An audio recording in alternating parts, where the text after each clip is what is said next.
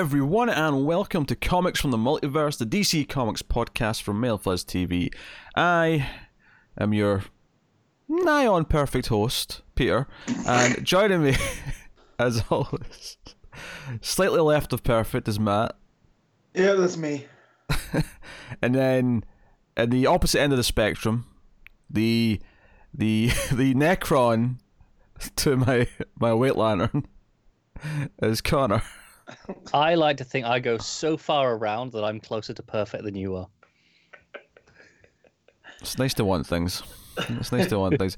We talk about DC Comics on this show, and coming up on this week's episode, which is episode 181 for the record, we got February solicits to talk about, so that'll be a big part of the start of the show. But we do have Far Sector number 1, Event Leviathan number 6, Superman 17, The Flash 82, Harley Quinn and Poison Ivy number 3, Batman and the Outsiders number 7, Hawkman 18, Tales from the Dark Multiverse, Blackest Night issue 1, The Batman's Grave issue 2, and wrapping up with the newest Hill House book, Dollhouse Family issue 1. So that's what's coming up on this week's show. So nice healthy amount. No news outside of what's in the solicits. I mean, some stuff did technically come out as news first, but they're all in the solicits, so we'll just go through the solicits and encounter them as we go. But Matt, how was your week? Really, really busy. So I'm glad that we didn't have a lot of books to read. Oh wait. Stupid busy. Yeah. I get it. Yeah. Oh dear. Yeah. Pete, I have a question for you. Oh yes.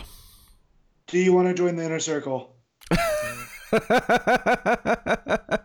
Are you asking me if I want to be in the Inner Circle? Do you want me to join the Inner Circle?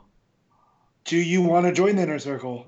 Do you want me to join the Inner Circle? But everyone wants to know, do you want to be in the Inner Circle? I think we can both agree who the biggest loser on the Comics from the Multiverse podcast is, Matt. Alright, you ready? Yeah. 3, 2, 1, Connor! I feel like I'm missing something here. Alright, so we'll talk about solicits then. You can find your weekly AEW talk on Patreon, as per usual. Matt started it off as early this week. Yep. So Pretty sure we were still in the introductions. we were pretty much in the introductions. But we got it out of the way, Connor, so now we're Did free we to get go. as far as that we're actually a DC Comics podcast? Oh, we did. before? I said that. I listed the books. We got through that part. Okay, all right. We did the bare minimum. Yes. So we're here to talk How's your about. Pokemon journey? Pretty good. I'm enjoying it so far. I'm still early on because Star Wars Jedi Fallen Order also came out on the same day, and oh boy, is that good! It's kind of Uncharted, Tomb Raider style exploration, some God of War style set pieces, and then combat, which is similar to Dark Souls but significantly easier. I mean, it's not easy, but in comparison, it's much more accessible. What's this about a ginger Jedi? Yeah, the main character you play as, who is obviously a Jedi, is a ginger, and it's the first one. So some representation at last. There you go. Okay, we do solicits now. February solicits are a thing. I suppose. And the first thing here is that we found out, because we're doing an extra episode in January, because we got Wonder Woman 750, which is the big, action detective 1000 style issue. Turns out we're doing that in February as well, because the Flash 750 is coming out in February. 80 pages. All the decade variants. We got a big list of creators. I will list through them. Although Connor's trying to say something, so I will stop and let him. Because I was not here that week of the Wonder Woman, so I didn't even give my thoughts on this in general. I think this is kind of bullshit. And even more so after seeing some of the numbers in this list. 1,000 was a big deal. This was, and it got there kind of fairly. This is all right. 750. Yeah, it's a big deal. Let's just do this, even though we haven't really been doing that. Yeah, we'll just sure, why not? And then to see that it's not changing the number. So I think it was Wonder Woman. It would have been issue 84 was 750, and I was annoyed at that anyway. But then to see it's actually going back to 85 afterwards, so it'll be like, Wonder Woman 1 through 83, 750, 85. That's just terrible. Yeah, I don't feel that strongly about it, but I will say this, compared to Marvel at least the number actually is the correct number, as opposed to made up. credit in that regard. It is actually the 750th issue. If you go back, you can go back and check it yourself. You can go look and see what Volume 1 and Volume 2 was and add them up. Do you know what I think is a big difference in the feeling compared to Action Detective is okay, you can take out that 50, 60 issues of whatever we had during New 52, but we were actually we started off in the 900s and we were building up to 1,000 for quite a while. It wasn't just, oh, yeah, okay, well, this was issue 34, and then, 1,000 next. I think Action Detective did really well. I like the idea that they wanted to do it for Wonder Woman this year. 750 is like a good excuse for it. But it does make sense that they go, well, Flash is almost hitting that, it's a month later. Like, Flash is hitting it right after it, and it feels weird not to do it for Flash too. Because, I mean, surely Green Lantern will get something at some point. That'll be the next one to get it, I assume. But... it is a bit annoying they're back to back like this, month to month. Cheapens it a little, doesn't it? Yeah, it just feels a little bit too much. But hey, I guess it's something we'll do because we do have a list of creators. So we got Joshua Williamson, of course, because he's on the main book. But we also have Jeff Johns writing a story, Michael Moretti, Marv Wolfman, Francis Manapul, and then in art we have Rafa Sandoval, Jordi Tarragona, Scott Collins, Steven Segovia, David Marquez, Brian Hitch, Francis Manapul, Riley Rosmo, and others. So the decade variants, we got the 1940s covered by Nicholas Scott, 50s by Gary Frank, 60s by Nick Darrington, 70s by Jose Luis Garcia Lopez, 80s by Gabriel Del Lotto, 90s by Francesco Martina, well that'll be a nice painted one then, 2000s by Jim Lee and Scott Williams, and 2010s by Francis Manapul. So I'm going to be poor. Because the only one of those that I immediately go, I don't need that one, is the Jim Lee one. I was just going to say the same thing. Because I'm looking at these go, I want that one. Wait, no, I want that one too. Yeah. So, right, that is a hell of a list of artists for your covers. Are they actually, are these out to see, or is it just a list here? Because I don't have it's just a list. I haven't seen any of them anyway. List yet. Yeah. Okay, that's cool. I look forward to seeing those then. So 80 pages, it's out in the last week of February, so... you're getting some bonus episodes then, quite significantly on January, February then from us. So thank DC for that, and we will just be miserable and tired. But that's coming in February. So cool. Next up, we got Batman Pennyworth R.I.P. issue 1. This is a 48-page one-shot coming out on the 12th of February. This is James Tynion IV and Peter J. Tomasi writing this, so that's the Batman detective writers teaming up. Mm-hmm. And so, is this like, are we actually accepting the fact that King actually might have killed Alfred? Yep. Seems to be. There was some stuff in the solicits, I don't know if it was last month or the month before, that was like, after the loss of his greatest ally, and we were like, okay. Yeah. And now this, it kind of feels like it's happened, which kind of really makes the beat in the book feel really weird, that we were all just like, whatever. Yep. Well, because King set us up to not care about stuff like that with Bane in the first arc, or in the second arc, whatever it was, where he hung the Robins. That's true. Yeah. So we didn't trust anything was really happening. It'd be one thing if the character didn't believe it, and then at the end we had this moment where Batman realized it, and that could be us with him, and that'd be fine. Yep. But it doesn't feel like that's what's going to happen. I mean, does Batman even know yet? Because it doesn't feel like Batman knows yet in the book. No, because the last we saw that he was telling Damian to go in. So maybe when Batman finds out, that's when it'll really hit and it'll work. Maybe. Maybe. Yeah. Spoilers for Harry Potter coming up right here, guys, in case you haven't. if this ends up being a Dumbledore situation where, Alfred was actually sick and he wanted to go out this way, McGregor syndrome. McGregor syndrome. Yeah, I can accept that, but just the way this was handled, this is kind of upsetting. It's like you don't mess with Gordon and you don't mess with Alfred. No, but here's the thing: I'm okay if Alfred is gone. Do you know what I mean? Like that's a fine thing to do, as long as I actually give a shit when it happens, not just kind of turn the page and go, all right, well, yeah. Whatever, I mean, the death of Alfred is like a thing that we have to do at some point in the Batman comics that can stick, because just like the death of Jonathan Kent, it can be a big thing that kind of shifts and changes the dynamic of Batman for a long time and sort of reset the board. And it makes sense to do it. Just like, Bruce leaving and Dick replacing him, which I wish was permanent and it wasn't. But again, that's something that theoretically should happen someday. Of course, the reason why it doesn't stick is because DC are determined to always go back to the status quo, because comic books are like that and it's frustrating. But we just have to accept DC are not it. alone in that regard. Yeah. Oh yeah, it's not just them. Like, everyone's like that. But yeah, so yeah, one shot, 12th of February, and yeah, we'll see what this is. Fine. It's hard to get excited because. And maybe this will be good. Maybe this will like give him a send off that feels more justified, or it feels more. Maybe this will actually make us care. Yeah. So that would be nice.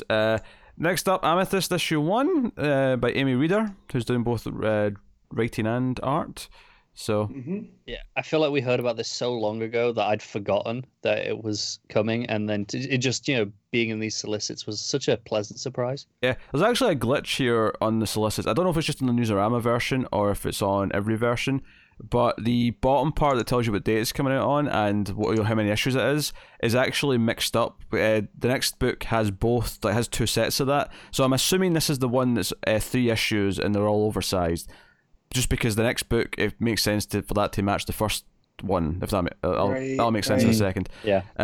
So the next book is Deceased Unkillables issue 1. So it's another mini sequel to Deceased. Tom Taylor writing, of course. Where's my button? Tom Taylor. Thank you. But we have Carl Mostert and Trevor Scott on the art. So the 2 sort of ends of these solicits are mixed up, and there's one that's 3 issues at 48 pages each, which is prestige format, and then there's one that's 1 of 6. I'm assuming Deceased is the 1 of 6 because that'll match the first book of it. I think so. I mean, no guarantee, but I think so. Yeah, but that seems to be what's happened here. They've just kind of like bit of a format error. It's strange because if this hadn't been there, I would have assumed that Amethyst was 1 of 6. Yeah, but, that's fair. Who knows? Yeah, but it also says this issue will ship with 2 covers. There's only 1 cover for Amethyst as of right now.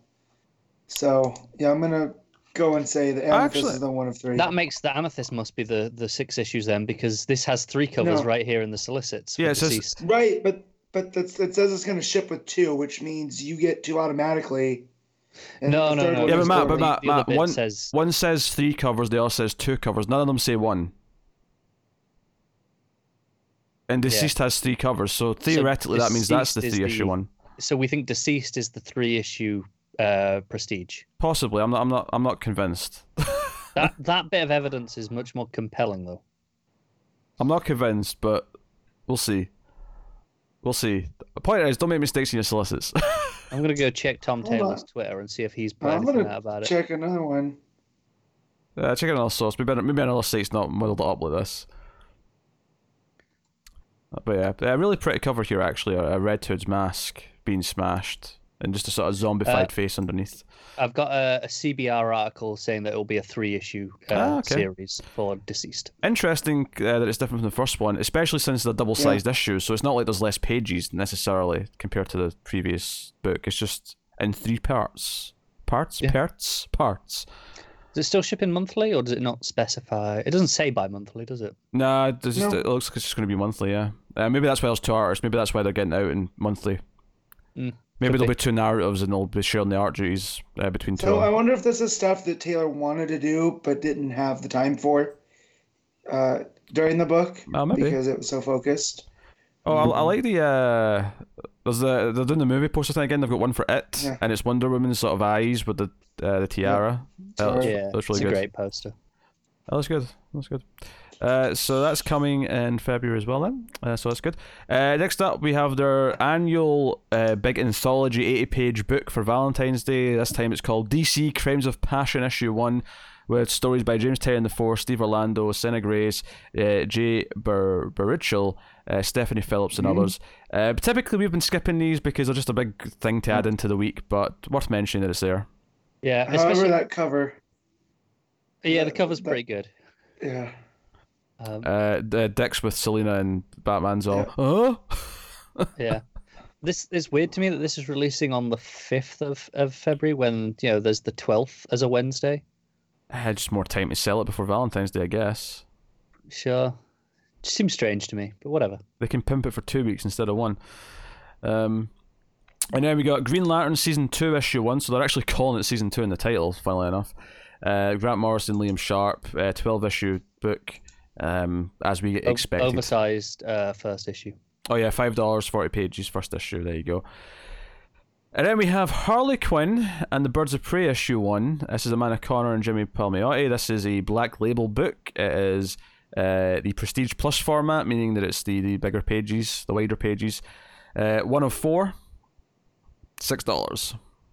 Yep. No ads though, so it says 32 pages, so it is oversized. Yeah. Oh yeah, I wasn't really trying to imply the price was over. No, I think it's again. I think when you're printing on the bigger paper as well, like that naturally drives up the cost because it's it's an unusual format. It's out of the standard printing. Yeah. Naturally, I have no interest in a Connor Palmiotti Harley Quinn book of any sense, so I will not be trying this. But I loved their Harley Quinn run anyway. I'm a big fan of the pair of them in general. I'm really interested to see what they're doing with it in Black Label because they presumably got this is 17 plus as it says here rather than the teen. So I wonder if they take a slightly different approach, if it's just the same, they're just uncensored on the swearing. Yeah, I was going to say I'm going to imagine their book probably had a lot of those censored swearing bubbles. Oh yes, they got inventive with those. So it'll probably just be that without the censoring, which may actually make it less funny, possibly. Yeah, possibly. Yeah, I mean, we'll know when it hits. We'll see. Yeah, and then next up, we got Leviathan Dawn Issue 1, which is a one-shot. Obviously, Brian Michael Bendis, Alex Maleev, following on from Leviathan, or Event Leviathan, sorry, which I think it was becoming clear the more we went through that book, Matt, that this was not going to be the end of this story, that book. Yep. And this is clearly setting up whatever's coming next. There's going to be more with Leviathan. This is the dawn of like a whole chunk of time. This is not just one little quick thing. It also said that at the last panel of the issue, Yes. I saw these solicits before I read the book, though, so I mean, I was just kind of... Oh, way to go. But, yeah, I mean, at the end of the book, Simon says it, yes. But, I mean, even before we got there, it kind of felt that way. It felt like we weren't going to get it all wrapped up neatly by the end of the issue. So interesting that there's a couple of months before this. Yes, well, it does say it's coming back in Action Comics next month first. Right. Fair enough. So there's going to be some Action Comics stuff before we get to this book. But so Leviathan Dawn Issue 1's a one-shot, 48-page, $5, so annual-sized, basically. So going to be a must-read if you're reading Bendis' Superman stuff, I imagine. So I assume you're pumped for this, Matt. Yes. I'll take more Bendis Maleev in DC. I don't care what it is. And this is just more good, so... Yep, skip it down to the next proper book. We got another Hill House book starting in February. This is a 6-issue mini called Plunge. Joe Hill writing with Stuart Immonen on art, which is actually quite... exciting. That's quite enticing. And there's a variant by Gary Frank. Hell yeah, there is. Big time. Yeah, Gary Frank variant is nice, although it's not coloured yet. So it's someone underwater with scuba gear and there's a nasty looking shark looking thing. I'm okay if it stays like that. I think it looks great as it is. I actually really like the main cover as well, though. The splashes of red really stand out. With the ship. So I'm going to read the description for this because this is a completely new thing. In the aftermath of a devastating tsunami, an exploration vessel known as the Derlith begins sending an automated distress signal from a remote atoll in the Bering Strait. The only problem is... The Bering? Oh, sorry, I said Berling, sorry. The Bering Strait. The only problem is that Darlith has been missing for 40 years. Oh, well, I'm liking the mystery of this already. Marine biologist Mariah Lamb joins the Carpenter Salvage. The influences are being felt. they're not shying away from it, are they? The Carpenter Salvage team to recover the Darlith's dead, only to find that this remote part of the Arctic Circle that the dead have plenty to say to the living. Joe Hill and Stuart Immonen's plunge into terror begins here. Was this the one that they previously described as their thing? Yep. Yep. Yeah, okay, that's making a lot of sense. We knew about this, but I don't think we had a name. Yes, we knew it was coming, but... Yeah, and we didn't have a full description like this. We kind of just had vague tonal hints. Yeah, I think we knew... said it sounds like the thing. Yeah, I think it was like they were investigating something in the Arctic or something like that, we knew. But this is a bit more, I love everything about this. I'm in.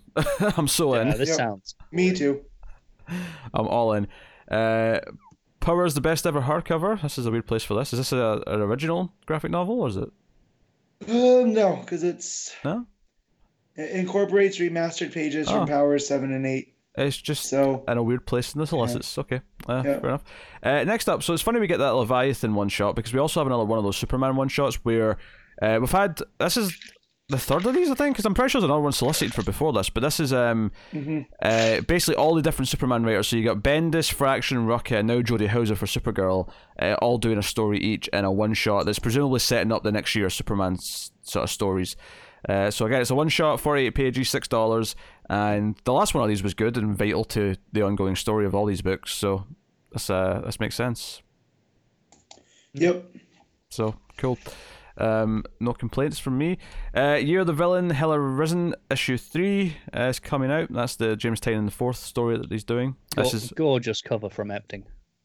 issue 3 or 4. That is a gorgeous cover. You're right. In fact, let me just who's that wearing the Superman? That's Was that just Supergirl. Oh, that's just Supergirl. Yeah. Okay. That's Black Metal Supergirl. Right, okay. I was like, why does I remember a Kiss wearing a super outfit? Yeah. So yeah, Hell Arisen issue 3. Action Comic 1020. It's weird to get up to those numbers now where I'm just saying it like that. 1020. So that's coming out, as you do. Aquaman 57, still Kelly Sue. Good to see. Speaking of nice covers, actually, I'm fond of that bright white cover with the pregnant Mira. Yeah. The It's a Robson Robson. Roker one. Yeah. Yeah, the other one's not bad either, to be honest. I really like the other one. I'm a big fan of Chris Anka, though. Batgirl 44, still Cecile Castellucci. We got Batman 88 and 89. So any rumors of them not double shipping in 2020? Yeah, but I got so disappointed when I saw these solicits. And why is that? Look who's on art. Gilliam March is on art for both of them. For both those issues of Batman. And the same thing is, it's like you got James Tynion the fourth, who I'm excited for taking over Batman, and you've got Batman 89. Because he posted this cover on Twitter when someone said who's your supporting cast going to be, and he posted this cover, and it's just like Joker, Riddler, Harley, Penguin, and Catwoman, and so he's doing a whole Rogues Gallery thing. Interested to see how he handles Catwoman in a post King run, and where they are relationship wise. Is he just ignoring all that? Is he just doing Catwoman as a sort of? It's such a dick move to give us these Tony Daniel covers. Yep. And then put Gilliam March on interiors. That's going to be a rough couple months. Martina variant on the first one though as well. God damn it. That's so nice. I think this might be a Batman Returns callback because you got Penguin and Catwoman. In fact, even Yeah. Catwoman's outfit's kind of. I mean, it's not exactly the Well, Returns that- one, but it's. No, but that's the one that Joelle Jones put her in. Yeah.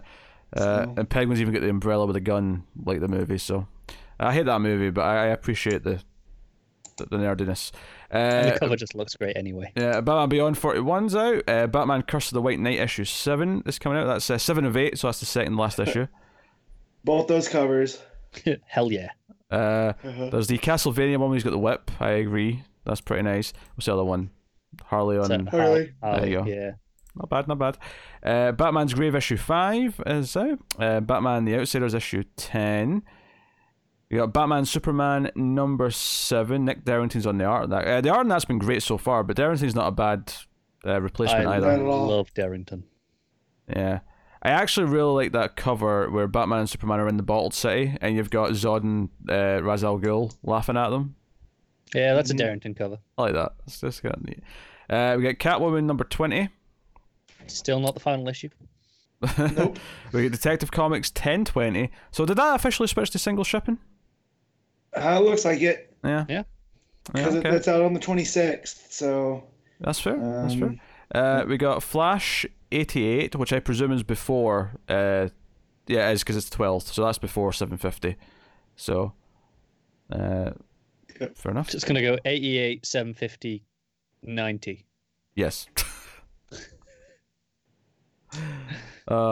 Flash forward number 6, the end of the Scott Lobdell nightmare, is there. We have Genlock number 4. We have Gotham City Monsters number 6, the end of that mini. We have Harley Quinn number 70. Humphrey still on there. We got Harley Quinn and Poison Ivy number 6, the end of the mini. Of course, you guys are talking about issue 3 today, yeah. So you got that. Hawkman number 21's there. You have different artists on here compared to what you've got right now. From the looks of it. Sarin. Yeah, Fernando Pessarin, Auclair Albert. Interesting name. I'm not familiar with his work. You got He-Man, the Masters of the Universe number 4 by Tim Seeley. Inferior 5 number 6, which is now the final issue of that, because that was meant to be 12 issues. We talked about that before. Yeah, I think it was just last week, and it is confirmed here in the solicit that's the final issue. Yeah. Joker Harley Criminal Sanity number 3 is out. That's the end of that 3-issue prestige book. No, it's not. You're mixing out with another one. This is the 3 of one 9. that is 9 issues that was originally monthly, and we were like, nah, that's a bit ambitious. Yeah. And this is actually a resolicit of issue 3, and they're shifting it to bi-monthly. So Yeah. Because issue 2, I think, is taken where issue 3 was originally solicited. So okay, I stand corrected. Yes, issue 3 of 9. But there is a 3-issue one somewhere. I just don't know which one. The it is next now. one. The next one. Oh, Joker Kill Smile is also there. Yes, issue 3 of 3, final issue. So How'd you guys feel on that one? I was really into it. I thought it was really good. It suffered for being out at the same time as Harleen, which was better. Yeah. I agree. I still think it's really good, and I really liked it, and I'm looking forward to finishing it, and it'll probably still be a great, collected 3-issue thing at the end. Even Criminal Sanity I'm really enjoying, though. I think these Black Label books, for the most part right now, are really doing something for me. So it looks like I'm the only one that didn't really enjoy Killer Smile. Yeah, I guess. Yeah, apparently. Can't all agree all the time, Matt. I have to have some space. No, I know. It was fine. It just whatever. Justice League Dark number 20 is out. Co-writer on that with Ram V. Oh, that's interesting. I wonder if that's maybe prepping for Tynan to leave the book, or maybe. Oh man, I've always read that as Ram 5. No, I sometimes do. I go, is that Ram 5? And then I'm like, no, it's definitely just a V. I'm sure it is. Yeah, no, it makes way more sense. But when you said it, when you hear it out loud versus in your head, just Ram the 5th. Ram the 5th. Yeah, right. Oh, that would see if that was the case though, they'd have put Tynan's name first, surely, because you go Tynan the 4th and Ram the 5th. Anyway, next up, probably the biggest news, maybe outside of Flash 750 come out of all this solicits, is Justice League 40 and 41, where we knew that Snyder was ending his run in January. Yep. So we have a new writer. We're not changing numbering. We're continuing with the numbering. So number 40 and 41. Still double shipping as well, notable. But Venditti, Robert Venditti, is the new writer on Justice League, and he's doing his first issue with Doug Mankey and Jaime Mendoza, and then the second issue is with Aaron Lopresti and Matt Ryan. So I don't know why we've got different artists across the 2 issues. Yeah, but that's a little disappointing that just even on the first 2 issues we've got 4 artists. It makes me wonder though if it's going to have some sort of like if both books, because that's so specific in advance. It's not like they're rushing last minute. I wonder if there's a defined split in both books where maybe the first one focuses on 2 characters, then the next one focuses on all 2 characters. Maybe we'll have to wait and see. I don't know, but I liked a few issues of Freedom Fighters. I do intend to read that all at some point. I dropped his Flash after 2 issues. I dropped his Green Lantern after 2 issues. I can't say I'm super excited by Venditti. I mean, his first Hawkman was fine, but I wasn't really into what it was doing, so I dropped that too. It's funny because a couple of years ago I'd have said, yeah, I feel the same, but after kind of getting back in on Hal and Pals and then Hawkman, I'm like, yeah, sure, why not? However, when I'm reading in these, I'm like, if we're bogged down, I might have to skip. It seems fine, but I'm gonna give it at least a chance because it might. Maybe it won't be that great. I'll give it a chance. It's no good on teams, but yeah, I'm gonna give it a fair chance, but I'm not gonna. Like Orlando going to Wonder Woman, kind of like, well, if I have to catch up on this, I will. Yeah, notably, none of us read that this week, even though we might have tried it. There was a chance we might have tried it. unless Matt's just keeping quiet and he did read it. No, he did. I asked him at the start. Okay. So don't worry. I was tempted to. I kind of ran out of time, and when I realised I had to cut something, it was obviously going to be the Orlando Wonder Woman issue I was cutting because I don't like Orlando. Yeah, there was just no chance. Yeah. I didn't even contemplate it. So I'll try this. I'll give it a fair shake. I'll try at least the first one, maybe the first few, and see if it works for me. But it wouldn't surprise me if I end up dropping Justice League. It's so weird. Like I'm getting to the point now where I'm excited about all these Black Label and Hill House books, and some of the main DC characters are kind of like leaving me a little bit because I'm not into the Wonder Woman writer. I'm not. Maybe I might not be into the Justice League writer, depending. I'm not reading Nightwing right now because they're doing all this Rick Grayson bullshit. And whereas in contrast, we have a brand new Green Lantern book this week that's not any of our traditional lanterns. That is true. So we'll be talking about that later. So yeah, things are a bit weird, but that's okay.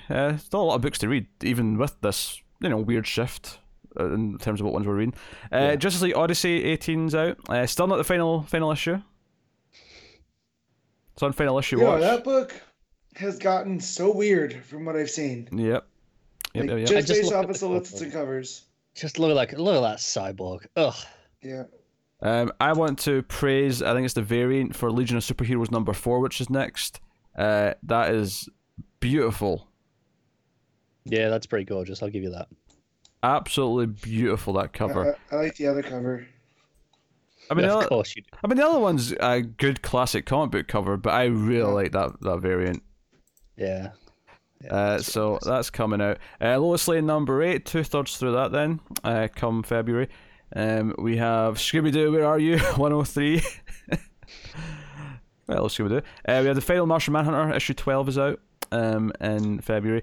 Metal Men issue 5. I'm actually looking forward to issue 2 of that. I quite enjoyed issue 1. Yeah, I did. And when I saw this cover and went, oh, of course it's DDR writing. Of course OMAC's going to show up. That dude loves OMAC like I love Guy Gardner. It was small. It was the thumbnail, and I was like, "Is that a blue mohawk?" And I clicked on it. Yeah, that's a blue mohawk. To be fair, I think OMAC is a lot of fun.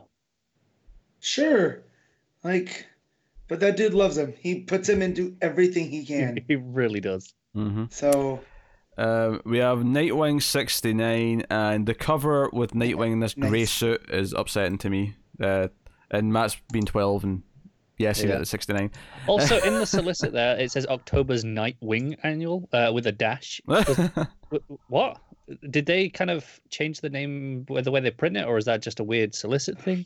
I don't remember it being a dash in the title for the last solicit, or when this came out, but... Yeah. He's not Nightwing anymore, he's Nightwing. Yeah, I was like, what's going on there? Say if I ever open a restaurant, the chicken wings are going to be referred to as night wings. Of all the themed food. I don't have any other whitey puns to throw out at this moment, but I'll think of some later. If you say so. Red Hood Outlaw 43 is out in February.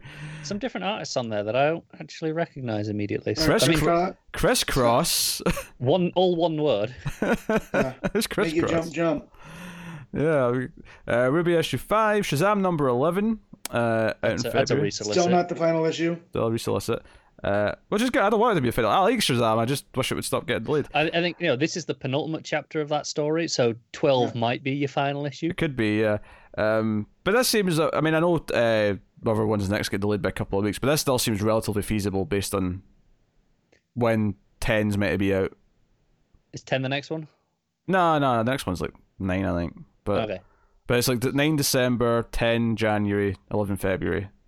That's plausible. They've not all stacked up, like, because you remember when they're delaying them all, and it was like, okay, they're now all 4 of them out in the 1 month. we will still go, yeah, it's possible. I mean, I think the track record of this book says it's unlikely, but it's possible.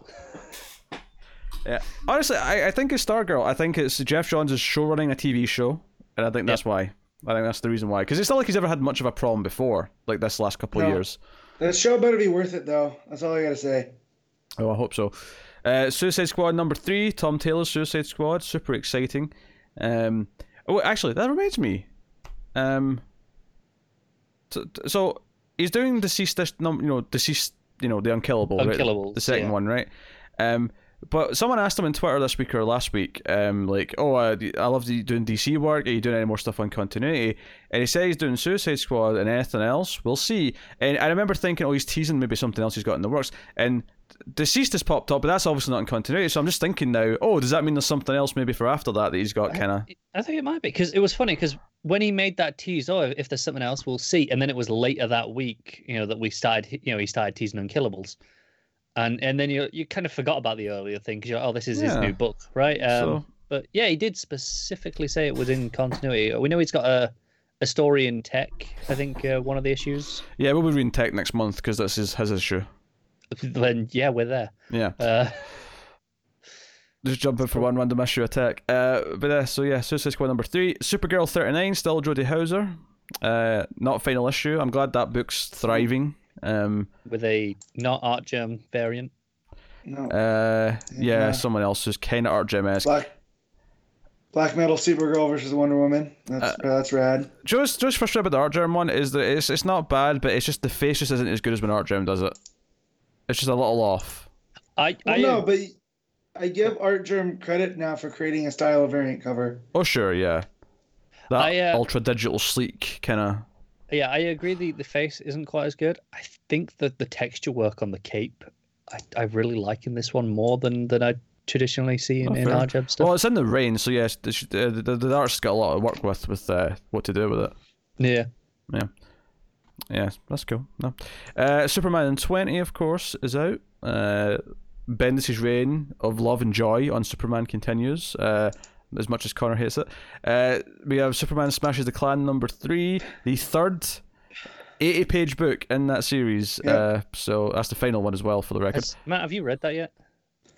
I started it, and then I have other things. I'll wait till it's all done, and I'll probably go back and read it. Because it's pretty hefty. Like, it's not a difficult read, because it is, again, aimed at kids.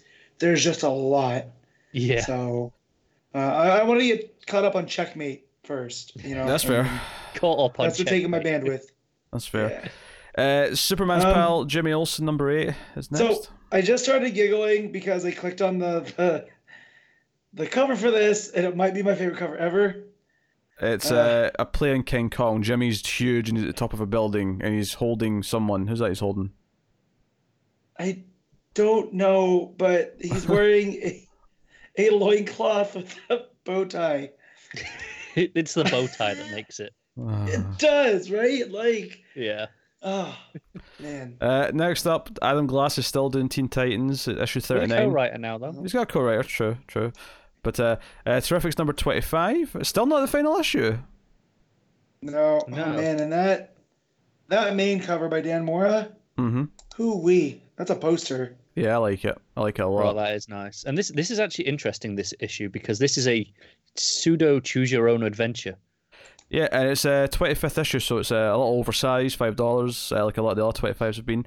I did not expect Terrifics to get issue 25, so I am impressed. I am pleased for it, even though I stopped reading it at the end of it is the last New Age of Heroes standing, right? Yeah, by far, yeah. So, yeah. I'll probably go back and read whatever this last arc's been later, for fun's sake. I like Yang enough. I just, again, on the week that it comes out, there's a bunch of stuff. Yeah, and this issue has more on interiors as well, not just cover. So that's nice. People should enjoy that. Titans Burning Rage, last of the the Walmart special reprints of the Titans book, so that's there. Wonder Woman 85 and 86, that's still double shipping in February, and that is Steve Orlando's books, of course.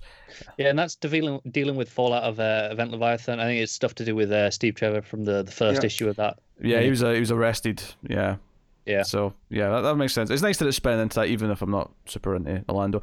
We got Wonder Woman, Dead Earth 2. This is the bi-monthly Black Label Wonder Woman book by Daniel Warren Johnson, who's both writing and on art. So we've not been able to sample this yet, because obviously the first issue is next month. But we'll have a look. So that's a 4-issue book bi-monthly. Black Label. Looking forward to it though. Yeah, looking forward to seeing what it is. First Sector number 4's out. That's 4 of 12. So that's cool. A couple trade paperbacks here, presumably from the DC Kids stuff. Antihero is the first one. Looks like it just by the picture. Yeah, DC graphic novels for kids, and then the next one is young adults. Yeah, Lost Carnival, a Dick Grayson graphic novel. Yeah, we knew about this one. I think Michael Yep, Moretti writing it. Seems fun. Yeah. Yeah. And then we got some Hill House goodies. We got Basket Full of Heads number 5, which I'm all in on after issue 1. 100%. It's issue 5 of 7. I thought that was a 6 issue, so I'll take 7. I'll happily It take must have 7. got bumped at some point. Maybe. Then we got Daphne Byrne issue 2. Not been able to sample that one yet. Dollhouse Family number 4. We'll talk about issue 1 of that later. The Lolo Woods issue 3. Looking forward to trying that. Then we're on to the Sandman Universe stuff. Books of Magic 17. The Dreaming 18. House of Whispers 18. John Constantine Hellblazer issue 4. The Last God issue 5. Is that part of that, or is that just a new thing? No, that's the big fantasy book that I read and loved. But Of course you did. Lucifer 17 is attached to Sandman Universe, though, right? It is, yeah. I don't know why they put them in that order. Yeah, it's a weird order. Dial H for Hero number 12 and Wonder Twins issue 12, so those both end in February. Yeah, Yep. So that's cool. And then Young Justice 13. And I get that they're putting that with the other Wonder Comic stuff, but it feels weird to have that separate from the DC Universe stuff, because it is still those characters, but whatever. I think it Oh, would have man. helped. Next month when Amethyst is down there with it, I'd say that would help. But then I realised Dial H for Heroes and Wonder Twins are going to be gone, so it'll probably be even worse. Yeah. Are you seeing Superboy with the Thor helmet, Matt, and freaking out? Oh, and I thought they're going to Skataris, which that is, yeah. Oh man, of Warlord. Man, Bendis is just like, hey, I'm gonna take all your favorite stuff and do all the weirdest things with it, and I'm here for that. Because Young Justice is my Teen Titans, and has all my favorite characters. So, Cool. man, oh man, oh man. No, it was eventful solicits all in. I was just having a skim through some of the trades. Sure. There's a Batman Alfred Pennyworth trade collecting, a bunch of random Alfred things. They're really cashing in on this, aren't they? Yeah, they definitely want to make money off the dead. They're doing a hardcover of Arkham Asylum, which is cool. Dang. That's always in print. It Always is. a new version. Yeah. An absolute Gotham by Gaslight. Yeah, which says 240 pages. Correct me if I'm wrong, but the actual story is only like 80 pages, right? I think so. So this yeah. must have a bunch of extras. It says here includes further appearance from the Victorian Dark Knight, including Countdown Special, The Search for Ray Palmer, and Convergence Shazam 1 and 2.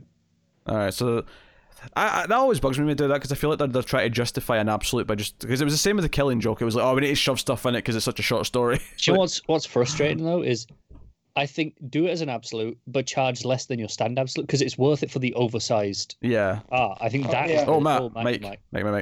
I think that's the selling point of an absolute, right? Because otherwise you'll get you'll go for an Omni or something like that. It's the oversized pages that you're there for, and I think especially with something like Gotham by Gaslight with Mignola's art, that's gonna look amazing blown up like that. Just do just that, have a thinner book, and just maybe put like 20 pages of like extras material, stuff like that, not other stories, just bonus stuff. Yeah, I'm happy to see Doom Patrol the Silver Age Volume 2 coming out trade, because I like those Silver and Bronze Age trades, collecting just everything. I want them to keep going for the sake of preservation. Did you see the Creature of the Night hardcover? I saw it was there, yes. Yeah. Which I'm excited. Wait, that's all. I'm not on the wrong one. There it is. I'm excited for that because I do want to read that. I loved issue 1 and 2, but obviously they just delayed 3 and 4 so extremely. I actually saw an interview earlier this week. I think it was the artist has been dealing with cancer. Oh, that's a shame. Which explains a lot in terms of the it does. Yeah, I almost feel. I mean, obviously we didn't know, so it's not like I was saying it in malicious, but I almost feel bad for making fun of the delays before. Yeah. But yeah, so I mean that's I mean his reasons go for delays. It's up there. Yeah, it's up there. Oh shoot! Oh, what's we have a Wonder Woman the Cheetah trade paperback. You know what's included, guys? Issue 8. Wonder Woman issue 8. Yeah. Just another interesting one here. So they have the DMZ compendium. So this is like because Image do these.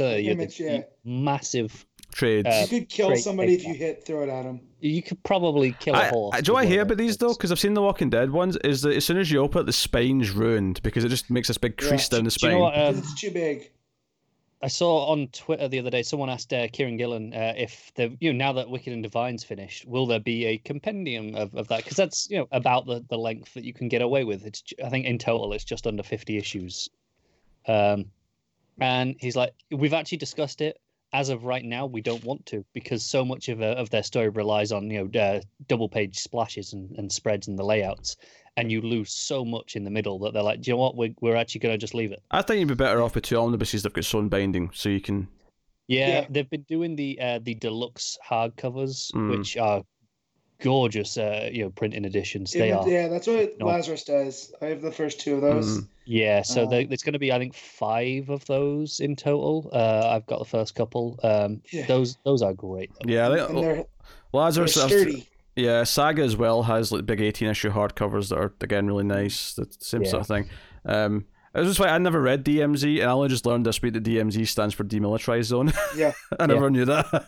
Yeah, well, and it was the first book that I remember seeing Brian Wood's name attached to. I have the first volume. I got it for $5 on Free Comic Book Day, like last year, and it's on my to-read massive pile. So we've all got one, Matt. Don't worry. Yeah, my digital to-read pile is absolutely insane to the point where I have legitimately not bought a trade in 6 months because my to-read pile is so big that the thought of spending money on any more sales is ridiculous, and I shouldn't do it. Until in about a week's time, where you have the huge Black Friday sale. Hey, if it overlaps with one of those buy one get one free ones where I can combo the sales into a ridiculous savings, then maybe.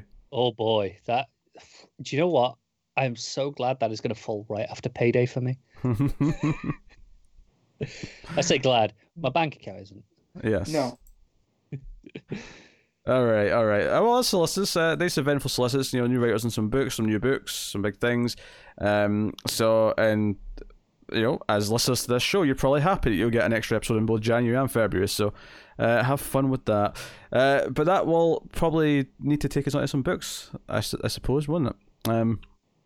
Before we start the books, though, I will use this time to tell you and thank our Patreon producers.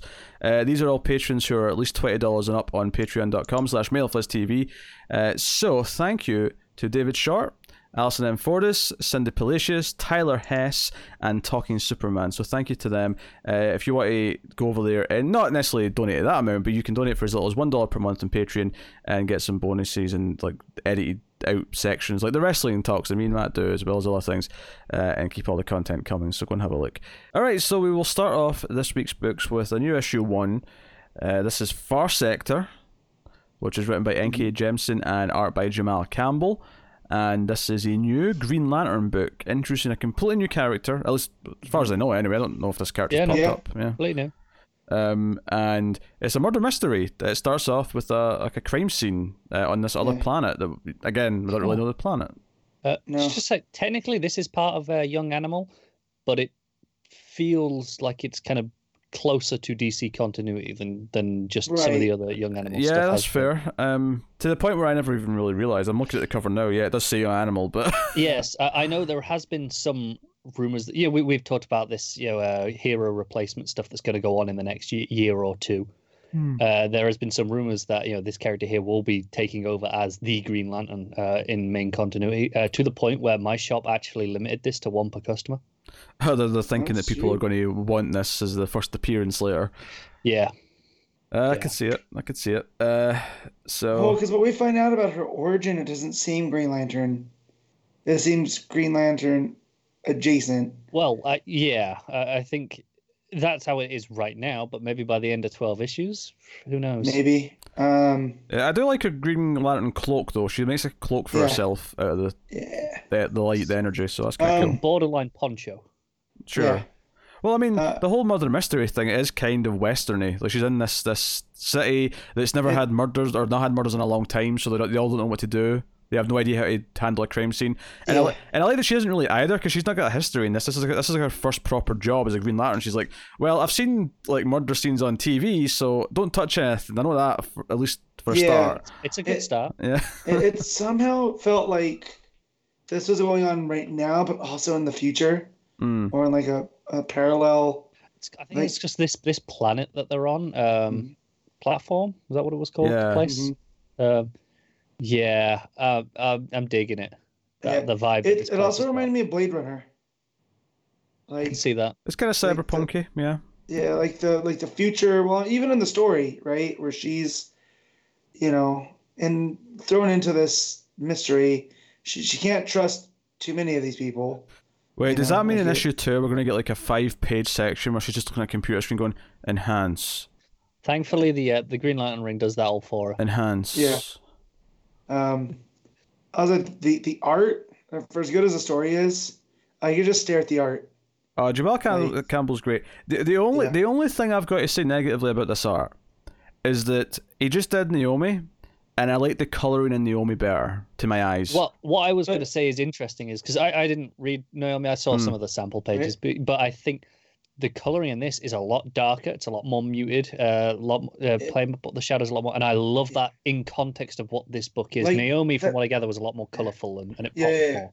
Well, this has that like Blade Runner neon, like Pete said, kind of cyberpunky, to where like there's a darkness, but that darkness is, cut through with neon, and that's what I was getting here. Yeah, it's just a taste thing. Like I think it's the mutedness of it. The muted, if it was, I think I like how vibrant Naomi was. So my only complaint, and it's not that it looks bad because this looks great, is that the coloring is just maybe less to my taste than Naomi was. But that's about it.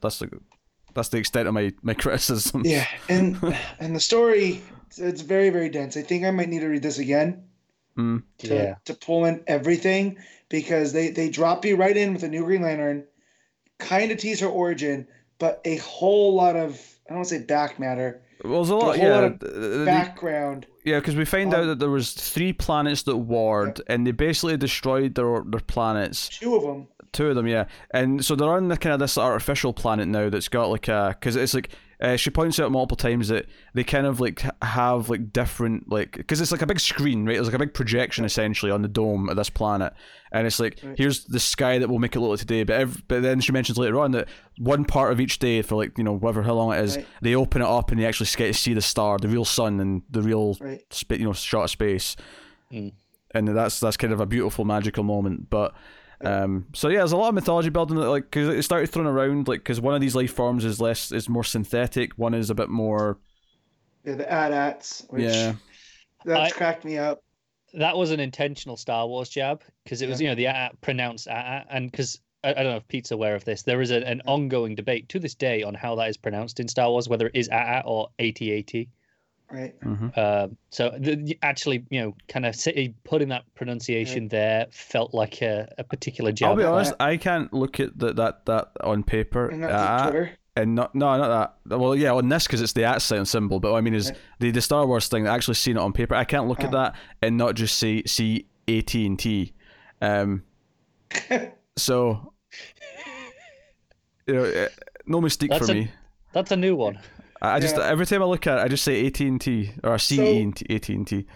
Yeah, so what I'm getting from these different aliens that all cohabitate here, you have one that's almost Coluan in that they're synthetic life forms, right? They're kind of machine-like.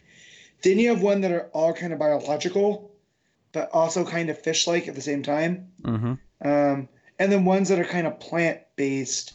But then they break down even more. You have ones that are like pure logic, one that's no emotion, and one that has emotion. Yeah, and they all have really long, weird names. You know, for example, the page I'm on right now, the sort of the more royal-looking guy, he's Marth of the Sea by the Wavering Dark until the sun falls. That's his name. What I really liked about that though is because his name has 3 sections, but we got introduced to someone of his his species earlier, and it was only 2 sections. So.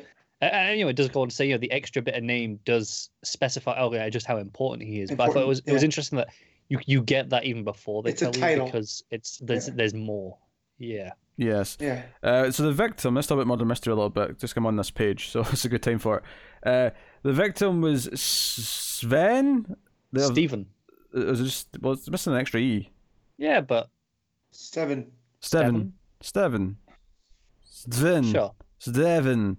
Of the Glacier by the Wavering Dark. He's a male, age 132. Education, drone administrator by profession. Blah, blah, blah, blah. So, 132. So these people live a long time. That's the first thing we're learning there. Well, and keep in mind, too, there's another planet. So if they keep a year like we do, that's just one revolution around the sun. Yeah, it could be a shorter cycle. Yeah, that's true. Possibly. I think for all logical purposes, we can assume that it's a year as we know it. Generally these things do convert to that. Right. But who knows? I could be wrong. Yeah. So Yeah, you can always just read it as the ring's translating for her and us. Right. So it's Yeah. it's in Earth years, just so we can understand it. I can definitely see that. So yeah, so she's all about trying to prevent the next one. And we get this is where it starts like, hey, I should probably explain some of the backstory, and we get the backstory of how these planets fell and how they're kind of all, because they're really tense this entire meeting, because most of the issue is in this kind of like meeting room, Yeah. and all three aliens are, they're constantly disagreeing, they're ready to fight, tensions are high. Yeah, there's prejudice amongst them. Like, this is supposed to be the council, but one of them slips up and says something. I think it's the Green Lantern, or someone standing by the Green Lantern. Yeah, And- it's the synthetic one goes to call them Right. like meat bags or something. Yeah. So you get the sense that there's this uneasy alliance amongst them, and that maybe this peace isn't as peaceful as we think it is. Yeah. Yeah, Sorry, meat salads. meat There you salad. go. Yeah. Meat salads. So no, really nice. So yeah, so should we? Yeah, so when she get the little hint of her origin, Hmm. when she gets the ring, we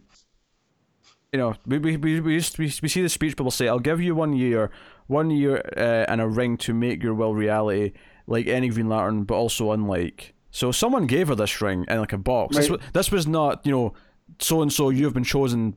No, and to when be she Green goes Lantern. to pick up the ring, it kind of molds, kind of like goes like a liquidy sort of effect. Yeah, and that's what I'm saying. Like, it's Green Lantern, but Green Lantern adjacent. Because I'm pretty well versed in the Green Lantern mythos.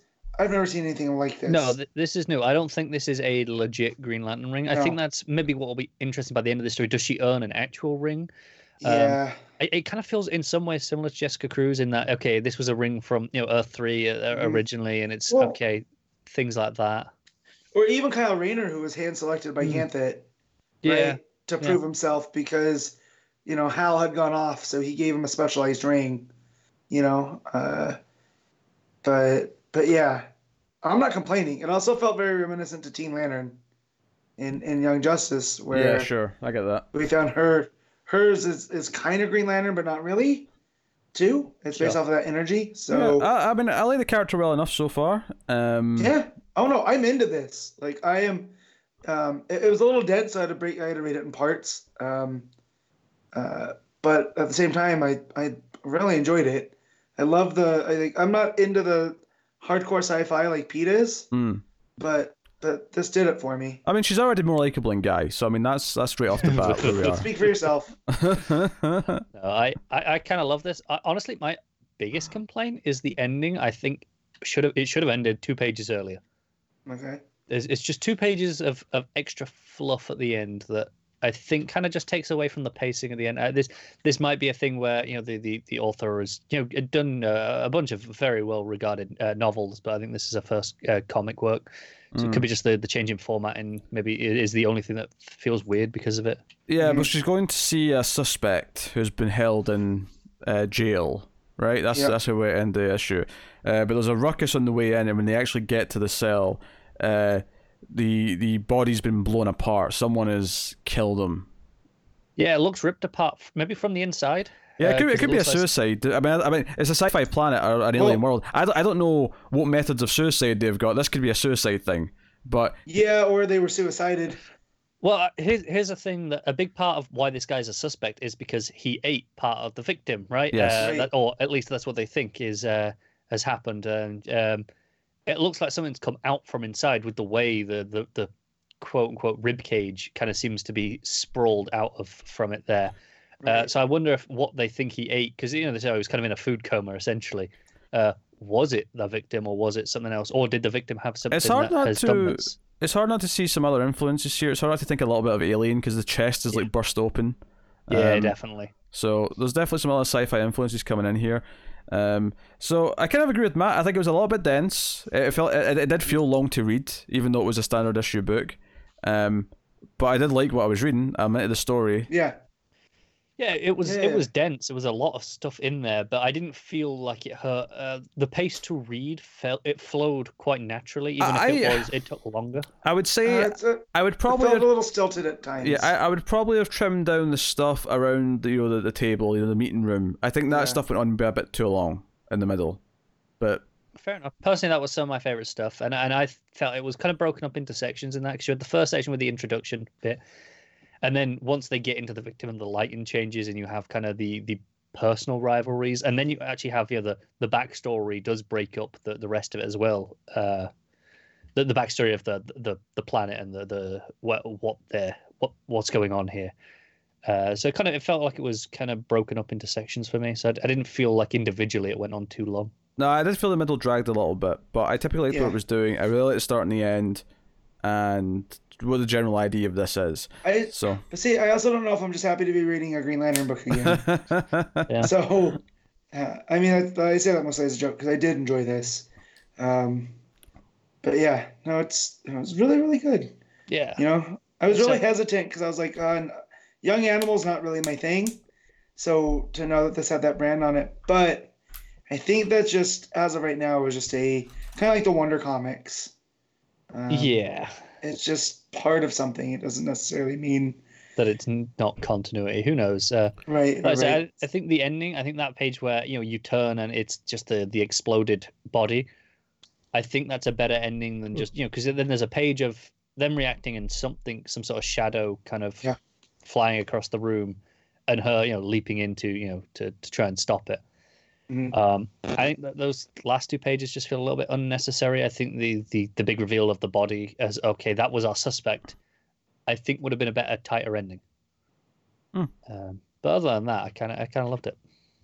All right. What we giving it then, Matt? What are you rating it? I'm gonna give this an 8.5. Connor?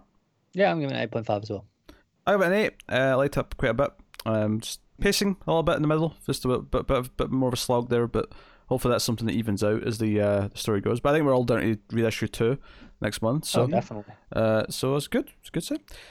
So that'll take us on to Event Leviathan issue 6. Brian Michael Bendis writing with Alex Maleev on the art. This is the final of this mini, although as we said in the solicit, it's far from the final of the story.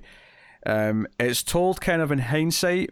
For the most part, we get some continuation of the Italia and Silencer stopping the vehicle, the Bat, SUV or whatever it was they were in. But everything else with Superman and Leviathan, where Leviathan reveals who he is told kind of in hindsight, because Lois is sort of writing her article and Superman shows up and we kind of hear it all kind of after the fact, and we find out, of course, that everything with Batman and that happened in hindsight as well. We're just sort of seeing it more, I mean, it says 3 hours ago. It's not a surprise that it's in hindsight. It's just if that's also, whereas because I feel that the Superman stuff with Leviathan, that comes in later on as he's actually telling the story, whereas the Batman stuff feels just kind of separate on its own already. Yeah. So this is the thing with the reveal is I've seen people say that they feel like it was anticlimactic. But as we know now, this is just part 1 into something, right? And at this point, this whole mystery was who is Leviathan. But as silly as it's going to sound, it's now led more to why is Leviathan. Yeah, because, I mean, ultimately, some obscure manhunter that most of us have never heard of was not going to be a huge shock or a huge, whoa, him? Although I bet your ass there's one manhunter fan out there who's his mind is blown. Well, yeah, so me and Talking Superman were talking about this last month when this came out, and we kind of pinned it to Mark Shaw, but that doesn't answer any questions. It's not like here was the reveal and there's a full explanation. It almost was very like on Lost, where you want this one question answered and then that just opens the door to 4 more questions. Like here we have, if you know about the Manhunters, they were the first, police for the universe from the Guardians. And, how does Mark Shaw play into this? And now you have to look back into what, he did as Manhunter, but he's also not the first Manhunter. So it's I'm looking at Bendis going Can I say, is your phone near your mic? No. Okay. No. There's been the odd little kind of... I just happened to there again. No. Yeah, no. It's by my modem. I'll move it back to here, but it's by my modem, but not by my mic. So, anyways, what I was saying, Bendis has created using a Manhunter. he's kind of created a spider web to almost get stuck into. So I don't feel like, again, this is not the end. Like, yes, this is part 6, but or issue 6, but we're still gonna go a little bit farther. And as for the Mark Shaw stuff, it's still a deep dive trying to figure all this out. Yeah, I like some of this stuff. Superman's like he's sort of like quoting him early on to Lois while all the fighting's going on with Batman and Kate. He's talking about how like Earth's kind of weird and it's the only place where a Manhunter isn't that special because like the Justice League's here. Because it talks about how Manhunters were kind of like the Green Lanterns at a time where there was a whole fleet of them and they were everywhere and they were kind of there to be the cops of the universe, and now they've been kind of diminished and everything's went to shit, which is kind of part of his motivation, but obviously there's so much more to learn and dive into. So no, I like this a lot. I will say there's a 2-page layout at one point when there's a whole sequence where Batman and Damien and then the others kind of join in and doing sign language. So good. Yeah, that was really fun. My only complaint is that the layout of the 2-page layout page is that honestly it wasn't that obvious at first which way I was supposed to read that. Am I going across the 2 pages in rows, or am I doing sort of down the page and then across and then doing the other page? It wasn't necessarily obvious at first. Yeah, so. No, I just because of they have that line that connects them. Mm-hmm. I just read it from left to right, like a I didn't. Series of panels like that. Yeah, I read down the page and it felt like it made sense doing it that way, but I don't know, maybe it didn't. But yeah, but no. So now I'm looking up Mark Shaw. I found a really good, a really good article that breaks everything down, and like you look at his history, and we should have seen all this coming, and that's the type of mystery I like the most. Mm-hmm. So I kind of feel like I guess you're in Lois's and the other detectives' shoes here. That if you care to look up this stuff, but no, I liked all of that with the reveal and how they were all surprised, and then how Kate Spencer, how she reacts to this because they can't trust her because she is a Manhunter, so they have to battle her, and I think is it Lois that brings her down? No, she's not there. Oh, she's not there. So who brings her down? Talia. I'm sure it's Talia. It's Talia. Yeah. Gotcha. Well, I think what I like about that is it's not that she's actually evil. She just panics because she gets really frustrated and then acts out. And Batman even says that at the end. I also like that Mark Shaw's plan, Leviathan's plan for everything that he's done, is actually kind of inspired by Sam Lane. Sam Lane essentially wrote a report about how all the organizations are messing with the world and how like they should be dismantled and all that. And Mark Shaw's taken it and just done it. He's took it as a to-do list, which wasn't necessarily the intent. So that's really neat. So yeah, we know who this is, and we once we actually realise who it is, it cuts back to finally the moment where he took off his mask and talks to Superman, and how he's like, no, we've made a point of not fighting you, Superman, because we don't want to fight you. We don't disagree with what you want to do. But ultimately, by the end of this issue, because the rest of the team show up to help Superman, because they try and take him down, the book ends with Leviathan saying, well, if Superman's not on our side, then he's not on our side. And that's so be it. That's how it is. Which is actually a great 2-page spread when all the heroes show up behind Superman. Yep. And the island shook. Yep.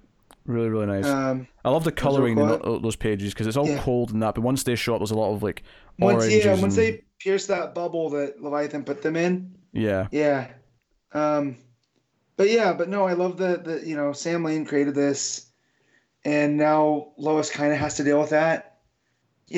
Like what this means for the character going forward, and then when you think about some of the other Bendis stuff that he's been writing, and like I'm getting a lot of father issues going forward out of Bendis. Oh, sure. Can I just say actually the panel? So after they sort of beat him and make him run off, or as they're doing that, there's a panel of them looking up at him and he's just kind of floating in the sky, Leviathan. Yep. And I was getting such Magneto vibes from that panel.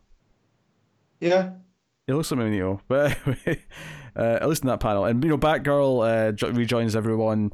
And even point out that Leviathan's going to be pissed at her and gunning for her because she infiltrated and betrayed them.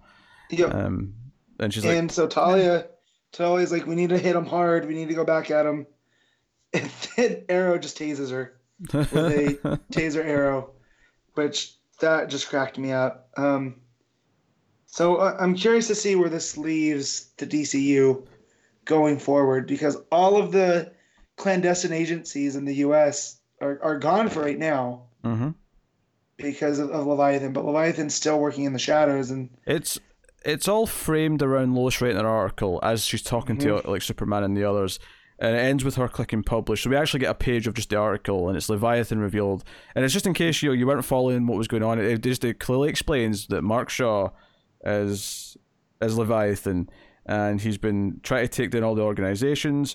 And it just it makes it very clear. And the final page is just Leviathan reading this article with Guardian of all people. Yeah, and it's which Guardian was this? This is the guy that was left in the hospital bed, right? Harper. Which then also this makes me think that, man, Roy Harper really caught it, because we all thought he was part of this from the beginning. And no, he was the only casualty of Heroes in Crisis. Yep. So, yeah. Well, I'd argue the other casualty was our enjoyment of books, but other than that. Well, yeah, but I'm talking about that's gonna stick, because we all know Wally West is coming back at some point. Regardless if we're gonna read that book or not. I think he's not gone. What I like about this is that it doesn't defeat Leviathan. It reveals who he is to the world, so everyone knows he's coming. Yep. But his attitude here at the end is well, they don't want to help us, they want to fight. Fine. That's the last bubble is fine. Yeah. He's just like, okay, it's time to fight. It's done a good job of building him up to be this villain. I feel like this is a villain that we'll look back on years later and say, yeah, this is like one of the prominent villains of the modern era. Because I feel like the introduction and the build up to him has been really good here. So I'm into it. And yeah, because that's what he says to Guardian at the end. He goes, they would rather I burn this all to the ground than try to fix it. Yeah. And that's what he says fine to. And it's like, oh, well, it was always my theory that he's actually a good guy, and I still think so. But now they've pushed him, like you said, like Magneto. Right? Magneto started, he just wanted harmony. But you kept pushing him away and telling him that mutants are terrible. And, all right, fine then. I'm going to become the leader and put you guys under my boot. Yep. So, yeah. I didn't even think about the Magneto thing until you brought that up this morning. So, good pull, Pete. Thank you. Obviously, the art's fantastic throughout because it's Maleev. It's been fantastic throughout the whole thing. And he's coming back for the one shot, which is not the next time we're seeing it. It says Leviathan returns in Action Comics 1018, which is that this month's issue? Or next month's? I think it's next month. 20's February, so 19's January, so 18's December. Yeah, next month's. Although, technically, it maybe actually be the first week of January because the whole, the week off then. Christmas, but yeah, same difference. So, cool. What are you giving it, Matt? What are you giving Event Leviathan? I'm going to give this one also an 8.5. No, let's go 9. I think I'll go 9. Yeah, I'm going 9. I'm really enjoying this. I think it's really well told. I like the framing device. I like the foreboding sort of build that it's got to something even more. Like this was not about ending something here. This was about setting a status quo for which stories are going to be told through from Bendis, presumably for a while. I expect another mini at least after the one shot about this, if not an outright event. Yeah. Definitely. Well, yeah, an actual event. Not this is called Event Leviathan, but it really wasn't. But yeah, just real quick, in doing some research about all this, found out that Guardian and that version of Manhunter were both created by Jack Kirby. Ah. So take that for what you will. For all this talk about DC going forward with this, fifth age of heroes we keep hearing about in rumors, seems like Bendis is going back to the classics and recreating from there. So props on them for not being able to pick it apart and figure this out too soon. Yeah, All right, we'll move on then. We'll move on to Superman number 17. So, Cara, you can keep enjoying your break. Brian Michael Bendis. I've been paying attention every 2 or 3 minutes. I'll just listen into whatever you say and go, no, you're not done yet. Literally just happened to hear you go, oh, we're moving on now. And I went, okay, turn the sound back up because I was watching something else. And then, never mind. Superman 17, Brian Michael Bendis writing with Kevin Maguire on the art, which is cool because he was on Supergirl and his art's really nice, and it was nice in this issue as well. Kind of a start of a new dawn for this book because we're finally done with the Rogol Zaar stuff. Obviously, the last couple were about introducing the Legion, so this is kind of the start of a whole new chapter in the main Superman book. And this is called The Truth, the start of this arc. So we've been hearing that he's going to reveal to the world that he's Superman, that Clark Kent is Superman, and drop the secret identity. And as you know, for what this is, I think this was a great first issue to build to that. Mm-hmm. Well, because you brought up Maguire, and we always talked about his expressions on Supergirl were always so good. And this book in particular is mainly a conversation between Lois and Clark. And I don't think I could have picked a better artist to handle this. Because there are panels where there's no dialogue and you know exactly what's going on with both of them. The start of the conversation is Lois is going on about the box that Lex gave her, so that's just like, okay, so you're the villain crap. I don't really care. But, right. You know, it's, you know, he's checking to see if anything is wrong, and she's like, oh, nothing, and she's kind of freaking out. But, you know, again, like you say, great expression work. He's like, because I love the moment where he says, come fly with me. And she's like, no, I have to. And it's just the close-up panels of the eyes, and he just kind of looks at her like, please. And she looks at him like, oh, okay. And then they're flying, and it's a really nice Lois and Clark moment, right? Yeah. Because she's joking about, you know, not liking Clark, and then he jokes about it. So it's like, who am I kidding? I love this big sugar bowl. He's right. You know, I married the idiot. So again, but this is a really smart thing here. He's not talking about revealing his identity in this scene. But this is the first scene of this new arc, you know, barring the little thing at the start about him breaking up this fight with aliens in space. But it's thematically raising the idea of the dual identity. It's making us, not that it's something we don't talk about a lot of Superman, but it's making a point of starting this by saying, hey, this is a part of his life that these are two separate characters. Even his wife has to kind of like jokingly discern between them. And it raises the question of like, maybe this is something that should change. And obviously it teases that at the end of the scene. And we get a whole scene where Star Labs, this rogue group of Star Labs who are working in the desert. This is the same place that Connor went to that sent him to Gem World. Yes, and they also accidentally put Superman in the Phantom Zone, if you call it. Or I say Superman, the Earth, but in the Phantom Zone. The Earth, yes. Right, which we got that great Adam Strange moment.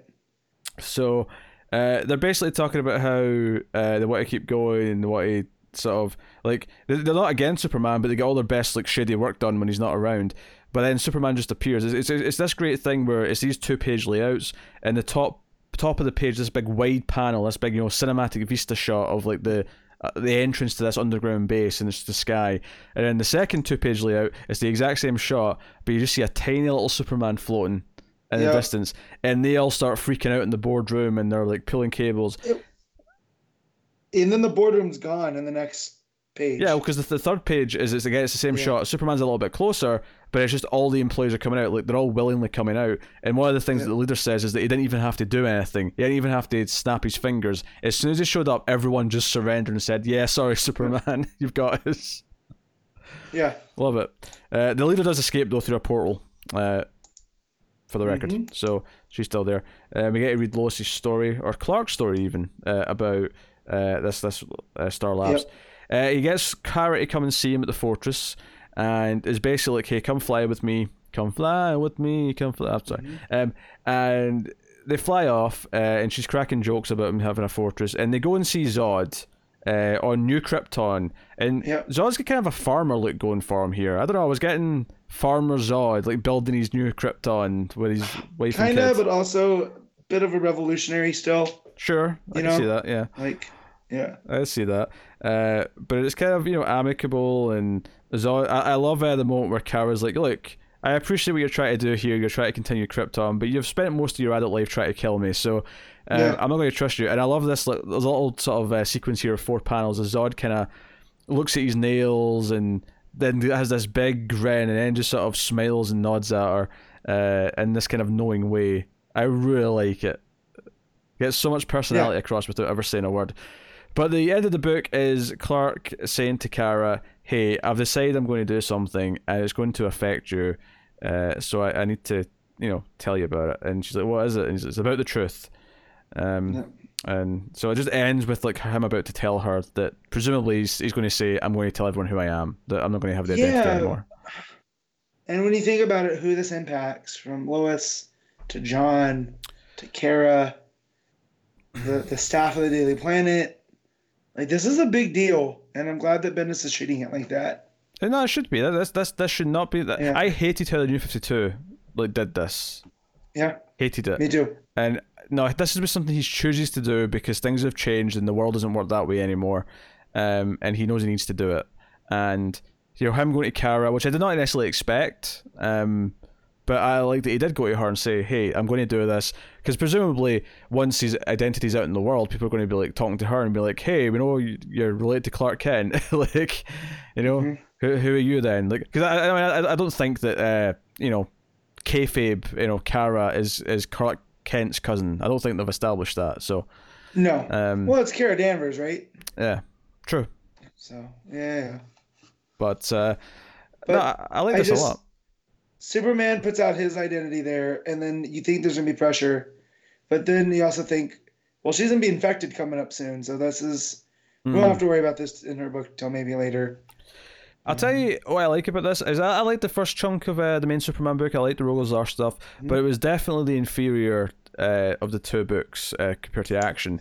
I think this arc is its first chance to maybe match or surpass Action, because if it's told the big monumental, like, game-changing Superman story it should feel like, then it has a chance to really delve into the character and do some really exciting stuff with it. But I really like this issue a lot. Yeah. And it definitely, this has been the more personal of the books, whereas Action's been the more plot focused with the stuff that's been going on. So here, this issue taking time for them to have that conversation, because in that there's a page that's just the 2 columns, and where they talk about he's had a lot on his mind with everything that's happened with Leviathan and his dad and then Lois's dad, and just like he hasn't had time to sit down and think about what all this actually means. John going off to the future and all this other stuff. And I just like that you get to see that human side that we haven't really got to see in a while. Yeah. I concur with that. I like this a lot. I think, I enjoyed the Legion setup issues well enough, but they were kind of a means to an end. They weren't necessarily invigorating on their own. I think this felt like one of my favorite issues of this book in a while. So I am pleased to be on a new path. So, like I say, McGuire's art is beautiful. It's perfect. I imagine he's probably. Maybe he's doing the whole arc. I don't know. Maybe that's why he's off Supergirl, because he's nabbed him for Superman. He's like, you know what? That McGuire's guy is quite good. I'm going to take him. Yeah.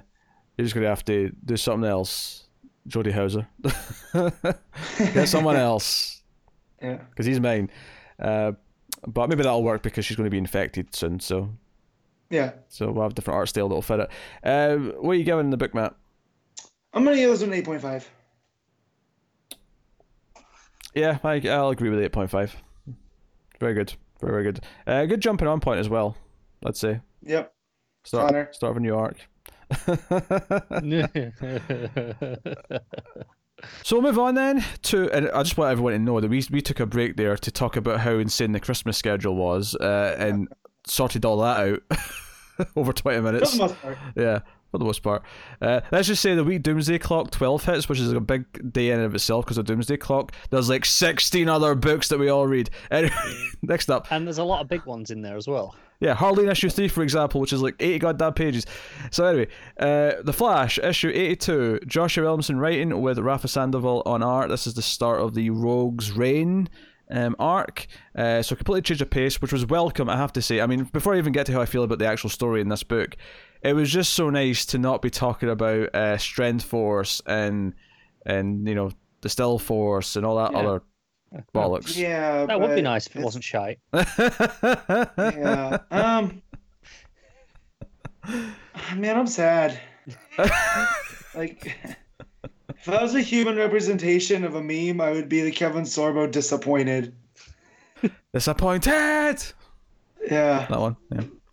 Yeah. So like, and one of our viewers hit me on Twitter to find out what I thought before, and I hadn't read it, and then I finally got to read it around yesterday afternoon. Oh man, this sucks. Also, I'm just confused about the timeline. There's some, like, this is the thing. So For forgetting kind of what's going on in the story, everything that would be happening would be fine conceptually if this was like after a big time jump. But the doom sign's in the sky, and this is clearly set but right it now. still feels like a time jump with everything that's going on, Also, which There's a line of dialogue really early on when they see like a flash symbol on the Yeah. wall, and the guy goes, "Oh, haven't seen one of those in a long time." Yeah, it feels like. so you know what that is though? Yeah. That was from year one. That's what that was a reference to. I thought Because it I was just thought like about hadn't seen a that. flash symbol in a while. I'm like, Yeah. No. and I was like, are they telling us there's been a time jump? Yeah, And the I doom was symbol's I been was there that thinking long? I was thinking at least a year had passed, but I mean the doom symbol's going to be there for a year because I'm sure it's going to be all dealt with in Justice League in a Yeah. few issues time. So no. Here's my theory on it, and this doesn't make the story any better, Yeah. right? Because I still don't like the characterization of Cold and other things. King Cold. Ugh. Exactly. I'm not calling him that. It's like when Andy in The Office comes back and wants to be called Drew. I'm not calling you that. I think the sad part of this is that I actually like the idea of a story where the rogues actually win and we see what happens after that, but Yeah. just not like this. So this is they make a big deal that Cold has mastered the tech for the mirror realms, Mhm. and that this is essentially a mirror world brought to life in Keystone and Central. That's why Mirror Master and Heatwave in Weather Mage, I'm not calling him Weather Wizard because that dude's a straight up mage now. That's why they were in Keystone, and that's why they showed up in like hologram form. This isn't actual reality. Whatever the rogues have done, they've put the two cities almost in like a mirror world where all this has happened. So maybe more time has gone by. Maybe, right? yeah, time's moving And differently. span. But in the outside world, which they can still see through whatever with the doom symbol, it's been, a couple hours, if so, we'll say, because I feel like the Speed Force is at play here. Yeah. Are we really going with Speed Force, bro, as the reason for this? Yes, that's what we're doing. So basically, they're in control. It's kind of like a almost Batman No Man's Land-esque version of the cities, but under snow and ice because Cold's in charge. Cool. And ultimately, they run into Commander Cold. They have a bit of a fight. Commander Cold seemingly gets decapitated. He gets frozen and decapitated because the book ends with Captain Cold throwing his frozen head to Barry, who's not dead. He keeps saying that he's dead all issue, but it turns out no, he's not dead. He's telling that to everyone, but Cold's actually got him chained up in his dungeon. Right. The Flash is dead, but Barry's very much alive. Yes. For purposes. Do you know who's not alive? As well as Cold, but the other dudes that Cold just tries to kill, or maybe he does. I don't know if Commander Cold actually gets in the way or not. It's hard to tell with the art, but Yeah. that whole line is, I used to live by a code, never kill unless it was do or die. Who cares? Two henchmen, Yeah, get killed, or whoever they are. The characterization of Cold here is garbage. It's how I felt when he first showed up on Flash on the TV show. Or like, this isn't the Cold that Johns wrote, where he was this blue collar guy that did have a code that was like, we're going to steal from people. It's even worse when he acknowledges that, that has been Cold's character for a long time now, is he has this code of not killing people unless he absolutely has to. And that's what I was going to say. On the show, they never touch on that. This is just the show's version of Cold. Okay, fine, I can get over that. But here, now you grow a beard and a parka and you're shooting, frost beams from your hand, and now suddenly that code's out the window because you quote one. Nah, man, this Cold's garbage. I don't like it. I don't know. I'm digging the giant cold fists. I'm not really. No, he's Sub-Zero.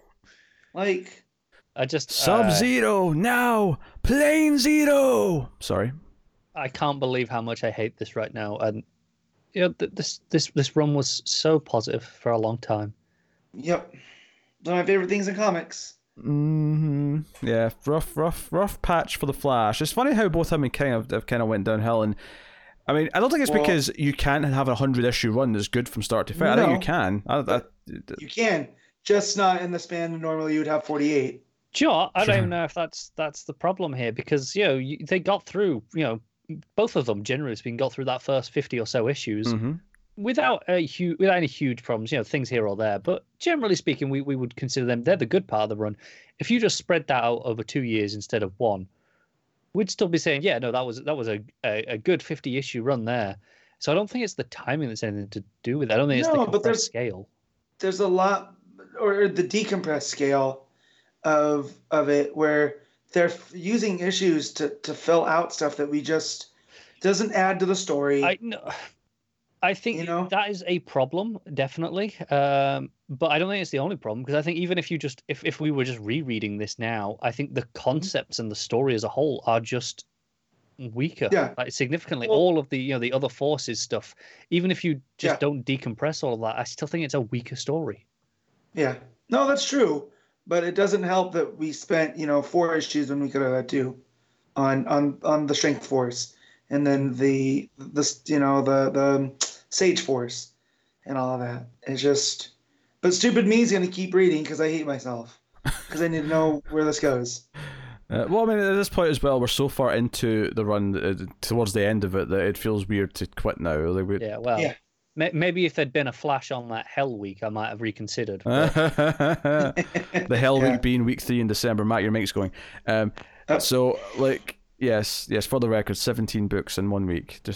And one of them's Harleen, which is 80 pages, and one's Doomsday Clock, and another one's another long Black Label book. There's the new Wonder Woman one. Yeah, 17 books, which is why. And also the final issue of King's Batman run, officially, kind of. Yes, they're 85, yes, but not that many, yes. And then the final Scott Snyder Batman book is that's oversized, yes. Yeah. So basically, what's happening when we get to that part of Christmas, that part of the month, is you're getting 2 episodes for that week's books, because we can't do them all in 1 episode. Yep. So that's what's happening, and not to be confused with your annual episode, which you'll get soon after doing the end of year stuff. So, yep. Embarrassment or riches. Well, for you guys. For us, it's just bloody DC. So do we just want to rate this and be done with it? Kind of. I don't know. We don't want to talk about this that much, do we? It's just really mediocre. Like, some of the ideas in this aren't necessarily terrible, but it feels kind of shoehorned in and forced. And Commander Colt's not dead. Like, Williams, I have more belief in Williamson that he doesn't set up like who this guy is from the future just to kill him off in this story. Yeah, I'm okay with the concept of them taking over the city and even the Mirror World stuff. It's just the characterization and the forcing of it all together because it's time to do it now doesn't work for me. Yeah, no, me neither. And just the way like his the people he has working for him, it just feels forced. Like, this isn't Cold to me. Like this is City of Cold. This is I think that's the thing. It's not the timing so much, because sure, you could complain, maybe it feels worse because we're doing City of Bane at the same time and it's the Doom symbol and all that. Right. That doesn't even bother me that much. If Cold was behaving as Cold does, right, then this could be quite compelling, and I'd be fine with still having him in charge of the city. No, when I'm talking about timing, I'm not talking about that. I'm talking about actually building to it so it feels that we've naturally, led to this. We had these like teases over the last few issues of, okay, they're up to something. But then nothing of this. I'm taking over Central with mirrors, and I'm going to become king. Like, no, it was there. It was just, I'm going to take it over so Flash can't get in my way and I can do what I want. Like I feel like the type of state that Captain Cold would create would be a libertarian. Hey, there's no police. You take care of yourself. Don't let me catch you taking advantage of the weak. That type of society. He wouldn't make himself king, like not my Captain Cold. Is that what we go with? Not my Captain Cold. Not my Captain Cold. Oh man. Yeah. I will say, because there's very little Flash in this, Sandoval's art actually worked for the most part in it. Mm-hmm. That's true. I thought Wallace's face looked really That's weird. fair. Because I don't know if that was just me. Because I actually think the last page with Barry and the change in the shadows and his suit's all ripped actually looks quite good. I thought that was There's something about the way that with the rip mask and the hair, the way it kind of comes through that I don't like. It feels really flat. Like in reality, when with the mask over there, that will be pressing down and the hair will be kind of popping up around it. It doesn't feel like there's any extra pop. It feels like it's all just on a very flat level. So it kind of feels off because of that. If that's weird. I don't know. I'm not going to defend it that much. But no, I agree. As his work on Flash issues go, this is in the better half for sure. Yeah. All right, Matt, what are you rating it? I'm going to give this a 5. I did not enjoy. Connor? Yeah, I'm giving it a 4. Whoa. I will give it a...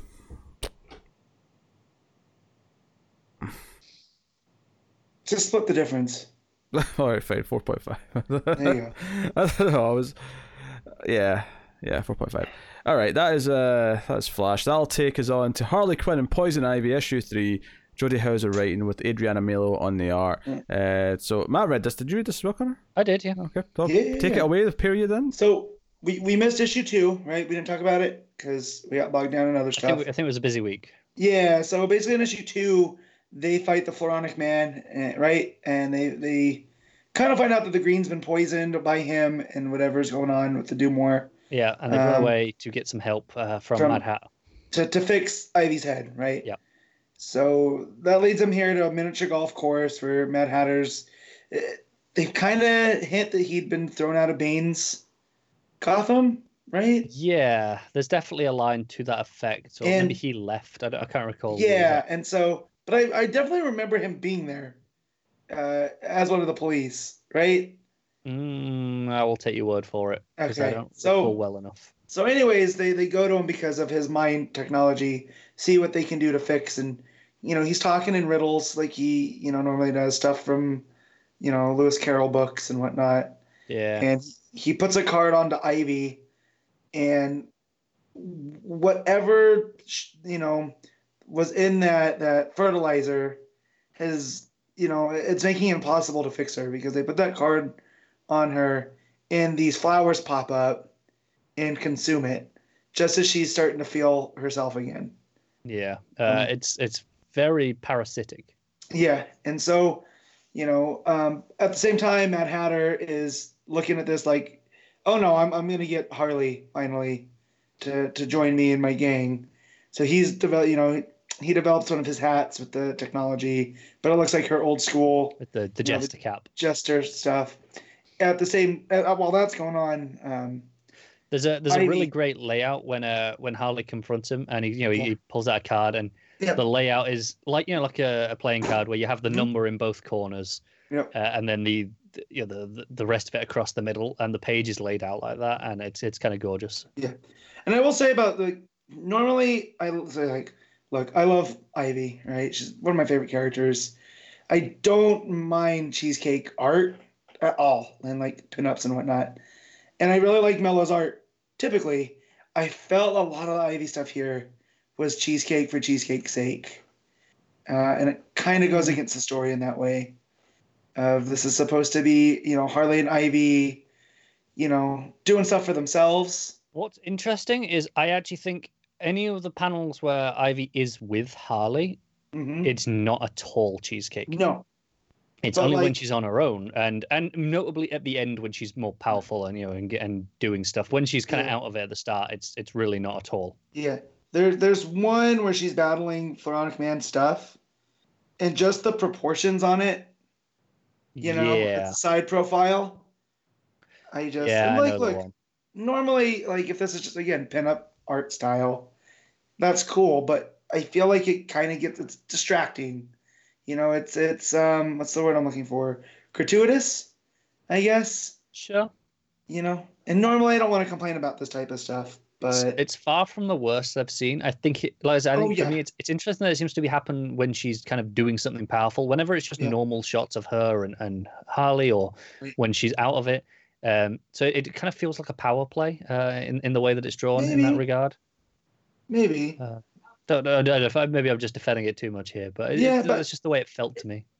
typically there it's good. That's my one takeaway. It gets a little too cheesecakey in parts. That's Even fair. even some of the stuff with Harley, just the way she's drawn. I mean, but yeah, I just not a normal complaint for me, but just looking at Ivy and some of these. Maybe Yeah, I'm just protective of Ivy. I don't know. maybe. You But know? yeah, like I say, Florent Man actually manages to send things after them from quite the distance that kind of Right. worries Ivy. Well, She snaps out of it a little bit to fight them. Yeah, and so what gets me there too is that it's almost like whatever Lex used for fertilizer to send, is what's also powering Pharaonic Man. Because it seems like these flowers are what's causing her issues, right? Because she keeps end up be able to touch the green, and she feels fine. When she can communicate with the green, it's fine. It's when that connection is disrupted, is when she feels weak and whatnot. But yeah, so she finds that Harley finds that the Pharaonic Man has sent these people, and they're going to work with Hatter to bring him Ivy. And so, Harley ends up fighting them. That's how she gets taken, and the Jester hat gets put on her, and Ivy breaks through to settle the score with Mad Hatter, and she's pissed, but. But she So she decides comes not to in- kill him because Right. because Harley's like, hey, we Harley. can't kill people anymore. Right, we're trying to do this hero thing. Yeah. So she gives him a kiss, right? But in that pheromone way where she tells him never stop planting things here until I tell you to stop. Yeah. So and then they leave. She pulls the hat off, and Harley's like, "Oh, I'm kind of proud of you for not killing him." But But also, I did I say- was just going to kill him, so it's fine. Right. I mean, well, it's a wash. So they go to leave, and there's as they take this car, which she says it's stealing for the right reason. So heroes do this all the time. But they go to leave, and it focuses on, I think it's the back of her head or her shoulder, and there's these two little flowers that are emphasized. And as you know about Pharaonic Man, it's the Parliament of Flowers now. Yeah, and they actually look evil, these flowers. They have Yeah. like little eyes on almost. Yeah. Yeah. Yeah. It's kind of great. Yeah. So, but no, it's very enjoyable. It's a nice, light, fun It's book. such a fast read, this issue in Yeah. particular. Yeah. I found very enjoyable. Like and the art flows so well. I know Matt mentioned those critiques, but it's it pops, it flows, it's got a real pace to Yeah. it, and Mello and Hauser make a really good team. yeah, the dialogue's really snappy and smart. And it, like you said, and it does flow. And it's just like the characterizations of both characters are the versions that I like the most. Yeah. Right. And I can excuse the Ivy not being herself because that's part of the story. That's kind of the whole point right now. Yeah. Right. And then it's not the annoying Harley, that I don't like. Where's a constant quip and it's where funny she's trying to be Deadpool. I actually think, in terms of, we talk about how there's often multiple Harleys running around. You've got Suicide Squad Harley and the Harley Quinn solo book Harley. Right. I think this actually feels very similar to the solo book Harley for the most part. Yeah. Which I know is the type Matt says he doesn't like. This is like half a step removed from that at most. It's so similar. It's way more on that end compared to the Suicide Squad stuff. Well, she's not mugging at the camera, breaking the fourth wall. Yeah, it's just the lack of fourth wall stuff. But I think in terms of the actual characterization, I think this is definitely in keeping with that spirit of Harley. Well, it's certainly closer to that too, and she's not the sexed up version that we've gotten in New 52. Yeah, that stuff wasn't great. And I feel like there's a Harley renaissance right now with all those Black Label books, and and I've never really considered myself a Harley fan, but there's becoming a point now where there's enough books that maybe you are.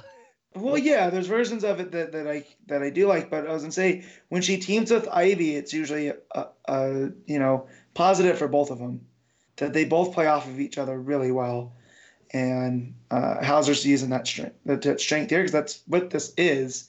It's a buddy road type story where they're gonna get Ivy fixed when Harley will do whatever it takes. So, but yeah, I'm glad I got caught up with this one.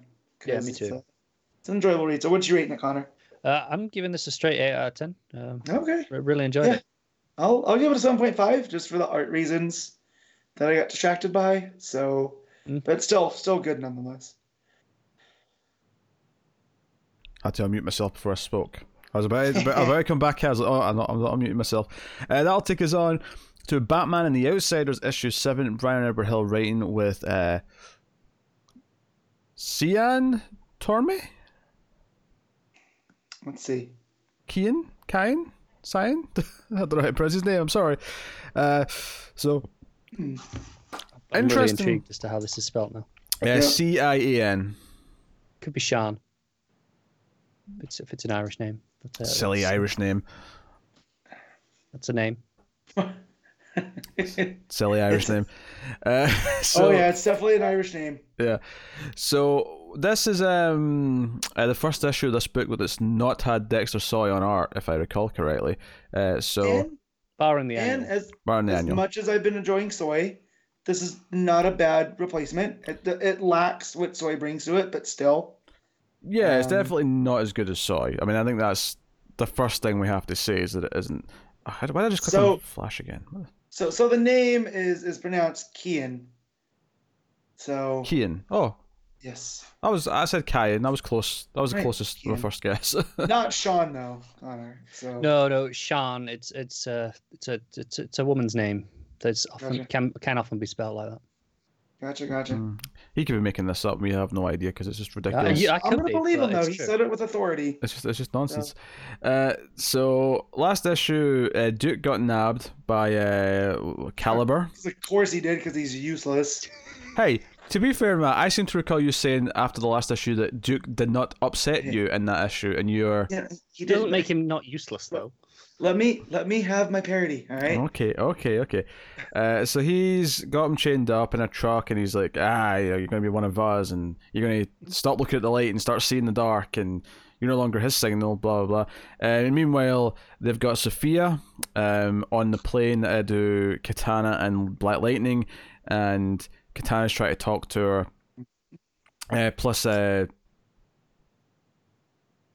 no, this is Caliber, right? I called the other guy Caliber. Who's the bad guy that's got Duke? I forgot his name. Oh, shoot. I just tried to look through my iPad like I was flipping pages. Don't mind me. It's Caliber and who is Ishmael. Ishmael, there you go. Ishmael, that's the one. Yeah, because you have Ishmael and Babylon. So they're definitely going to those names. Yes. So basically, Caliber accuses Black Lightning of having a thing with Katana, and he's like, nah, don't be silly, she's married still. And he's like, yeah, to her sword. That doesn't count. And Orphan is after Duke. Batman's talking to her over the comms. He's like, I'm on my way, don't go in yet. And she's like, nope, I'm doing it. Because I'm Cassandra Cain, damn it. This was a super quick read. Once the action got going and it was Cass chasing down this truck on her bike, and she's jumping to the truck. It was a really fun action sequence. Like I say, not as good as art as Dexter Soy, but the sequential action of it was still quite good. Like I was still following pretty good. it. Yeah, I wasn't bothered that it wasn't Soy, it's still Soy-esque. So in some of the designs, very good. But yeah, so Orphan goes in and they go into the truck, and then it cuts back to Katana where Babylon. I still don't understand how this works. Because I forget what her power set is. She had strength because she survived a car accident, remember? Yeah, but so there's, she says pain brings me strength.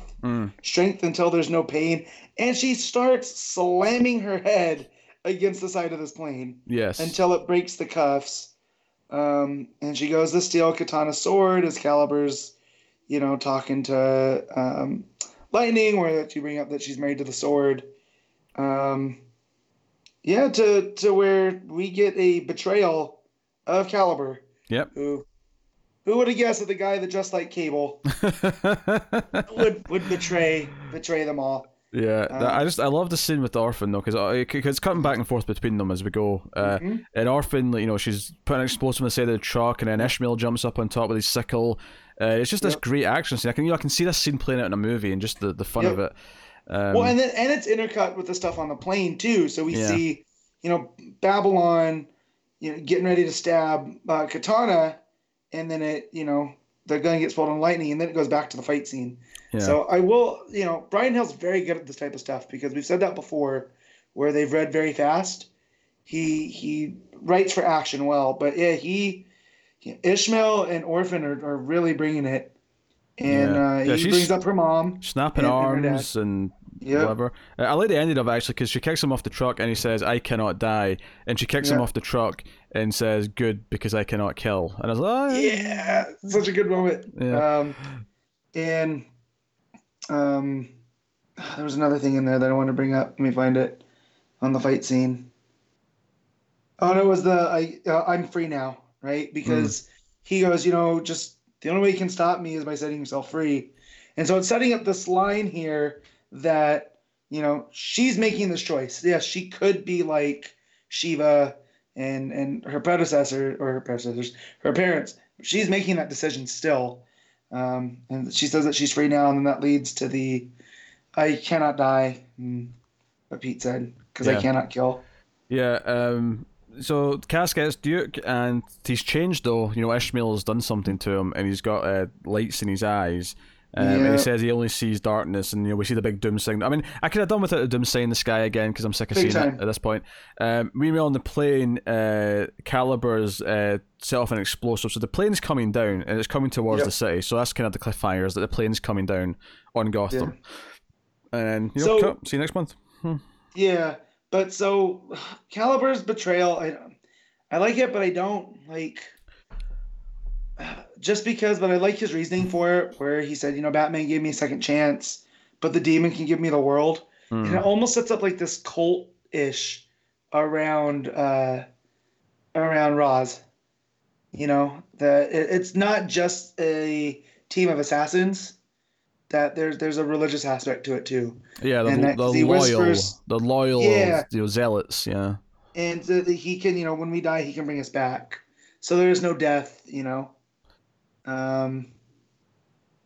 But yeah, he changed me, and there's the doom thing in the sky. So yeah, no, I mean, I liked the show a lot. I thought it flowed really well. It was over really quick, and it was exciting. So it's a really solid, dependable book. It's just I think settled nicely into what it's doing as it's been on. So what you giving it, Matt? I'm gonna give this one a 7.5. Okay. I'll go straight 8. Had fun with it. So there you go. That's Batman the Outsiders, which will take you guys on to Hawkman 18. Robert Venditti writing with. I don't think I actually checked for the artist in this one, but I'm going to assume it's Patrick O'Leaf still from the previous issues. Yes. Yeah. Which, speaking of Patrick O'Leaf, last week I found out through looking at the solicits. I think it's Adam Glass has a book about Teddy Roosevelt. That's kind of like League of Extraordinary Gentlemen, but with late 18th century, 19th century historical figures that Patrick O'Leaf draws. So I started reading it. Yeah, it's called Rough Riders. So if you guys want to read it, a big Omni's coming out later, I think, in the month. So, but anyways, I started reading that this week, and then I get to this book, and I was like, oh yeah, this is the same artist that was on Hawkman last, I think. And it fits because this is pulpy as it gets. This is Venditti. Really, if there's anyone that was meant to write Hawkman besides Jeff Johns, it's Venditti. Because not only did he handle so far what we've seen with the Infected, mind you, it's been only a couple, this fits the most in character, I feel. What do you feel, Connor? Oh, yeah, this is easily the best because it's not entirely just Infected that it is. So Sky Tyrant, which is what we were introduced to the evil version as at the end of last issue, is actually a past life from Earth 3. Yeah, in the time and space of the reincarnations, this is just another Carter Hall.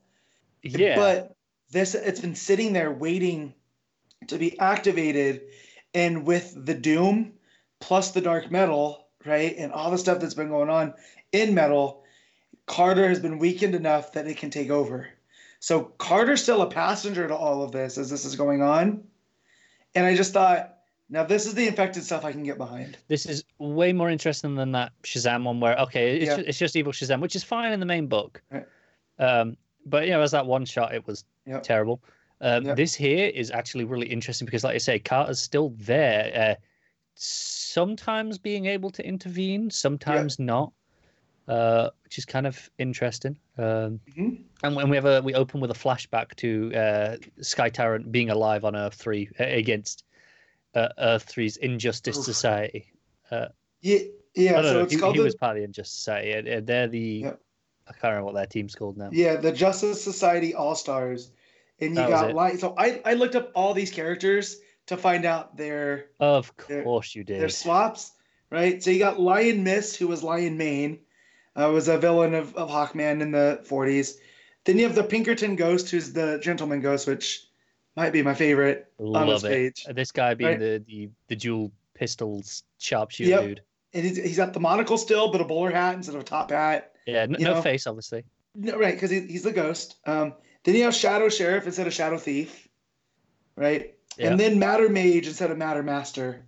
And they basically got Sky Tyrant and they've beaten him. But on Earth 3, evil always wins, right? So, but not this time. In grand Hawkman fashion, this is his end. And then you get to, basically, he tells him Sky Tyrant will return. And now it cuts to on our Earth, the main Earth. And yeah, man, that mace just looks terrifying, right? It's always it's looked kind of terrifying throughout this run. The way it's been kind of the spikes have been extending at times, Yep. and we got the Mjolnir kind of style recall now. But Sky Tyrants is on another level. Right. It looks proper barbaric. Yeah. Right. So Carter shows up to him and he's looking at this Earth that he's at, that he's been reincarnated to, and he's like, people move about freely. No one's terrified of the skies. I have catching up to do. And Which that was a solid, fantastic sequence where he flies off and Yep. sees a passenger jet, big Mhm. jumbo jet plane, and he's like, Right. "Oh, this is going to be fun."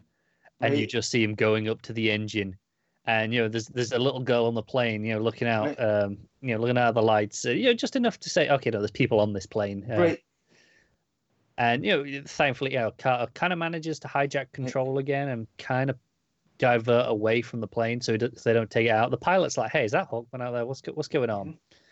But it is really sinister. He's just about to take down this plane out of the sky just because he can, to make a point of the sky is Right. his. Which is the perfect Earth 3, because we've been in Earth 3 in Young Justice, and like it just feels like a crappier version of ours, right?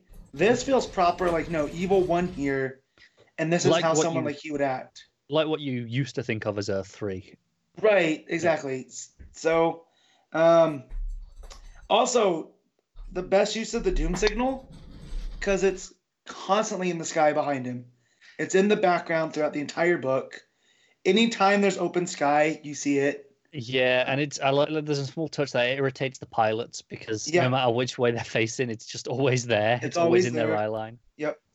And another plot point here was that at one point, Sky Tyrant tells him, "Oh, you're all in my head. You're not really here," because he takes that swing at him and he's like a ghost.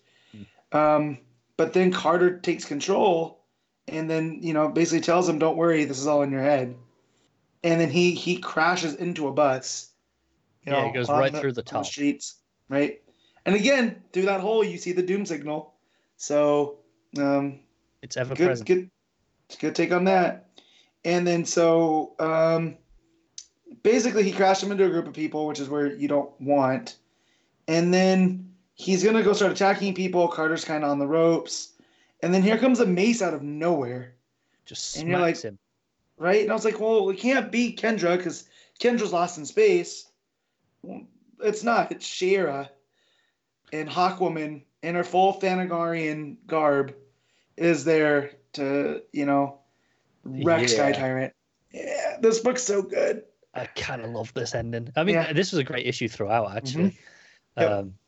In this whole duality of Sky Tyrant and Carter, and Mhm. whether it is just is this just the infection, or is this actually this reincarnation, Right. space timey-wimey stuff Yeah. going on?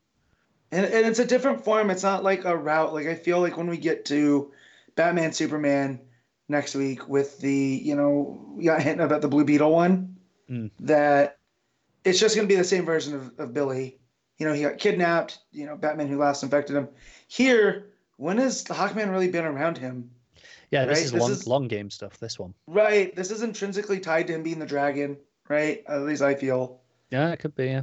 And his constant, proximity to nth metal.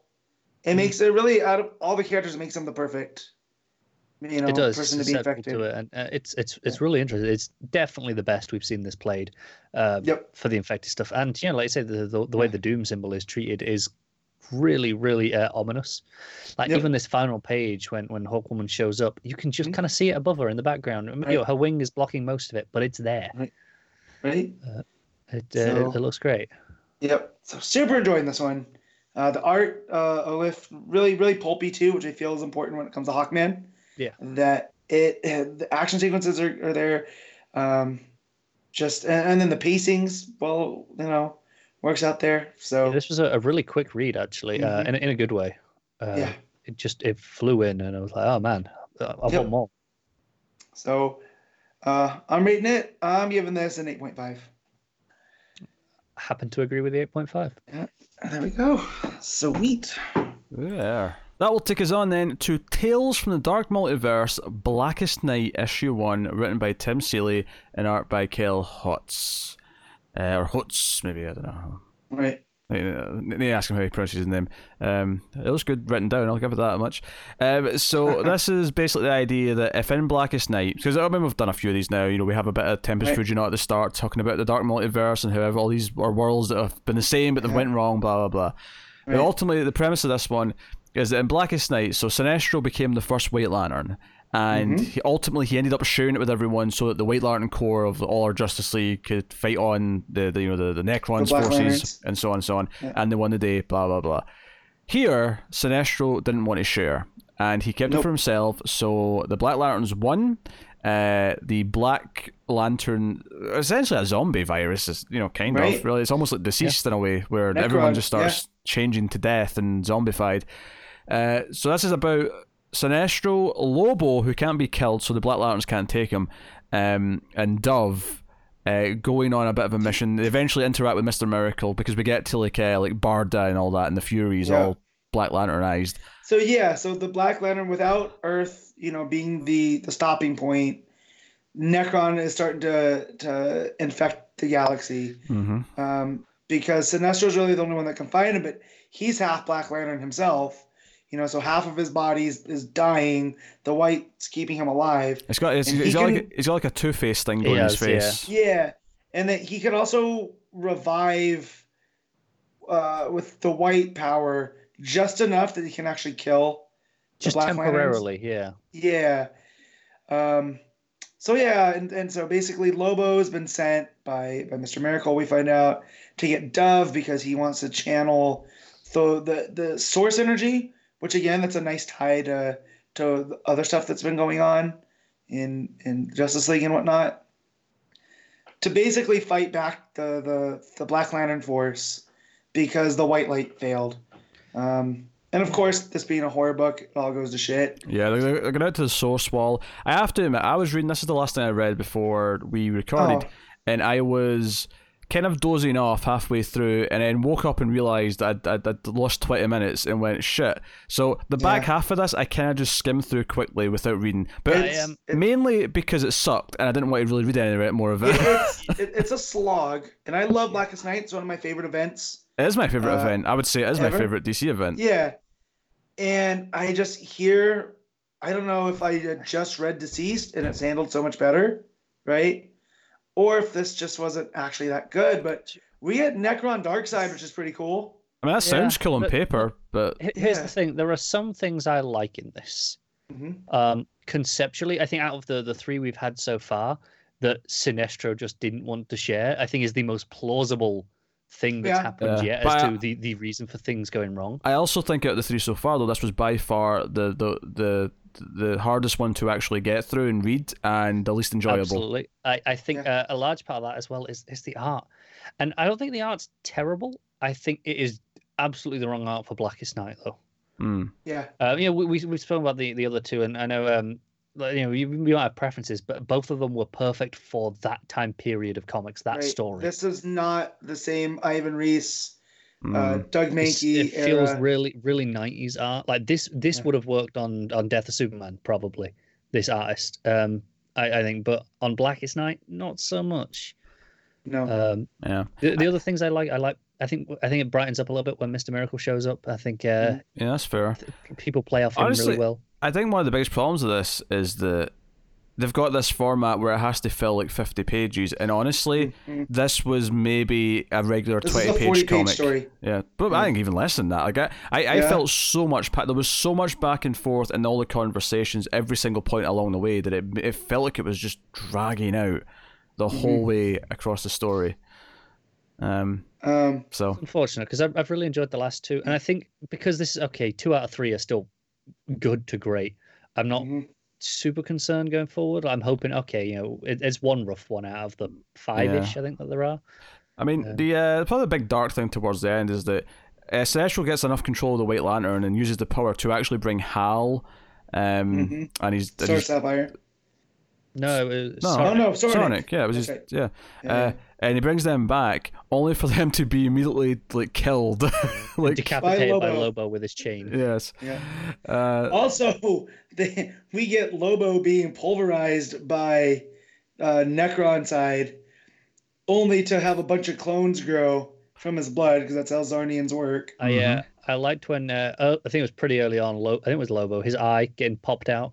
Yeah. That looked pretty good. Early on in the book, I wasn't like going, "Oh, this is terrible." Immediately, I was like, "Maybe it'll pick up."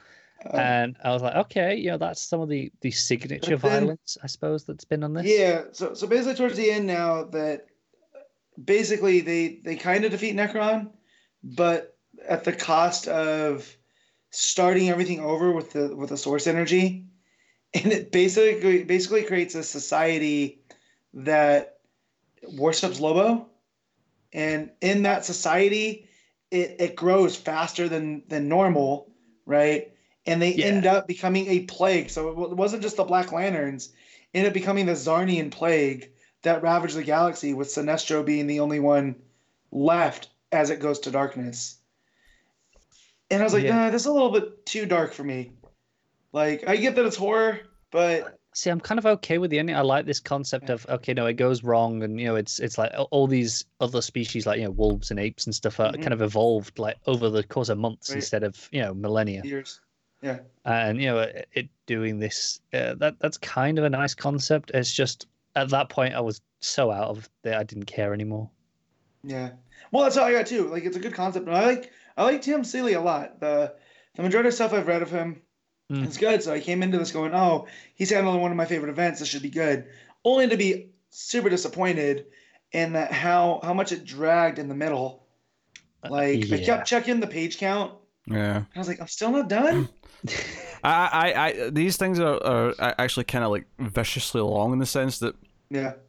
I checked the page count and I realized I was starting to really not like it, and I was like maybe a quarter through. I was like, oh, Yeah. too much. That does hurt a lot. So yeah. So what are we rating it? This is like a 3 for me, I think. Yeah, I'm gonna give it a 4. 3.5 for some nice ideas. There you go. 3.5. All right, we'll move on then. I think this is just me for this one. This is Batman's Grave, issue 2. Yep. This is Warren Ellis writing, Brian Hitch on the art, and this is easily the quickest read I had all week. Because if you remember my description of the first issue, it ended with Batman finding the killer hiding in the floor under the crime scene.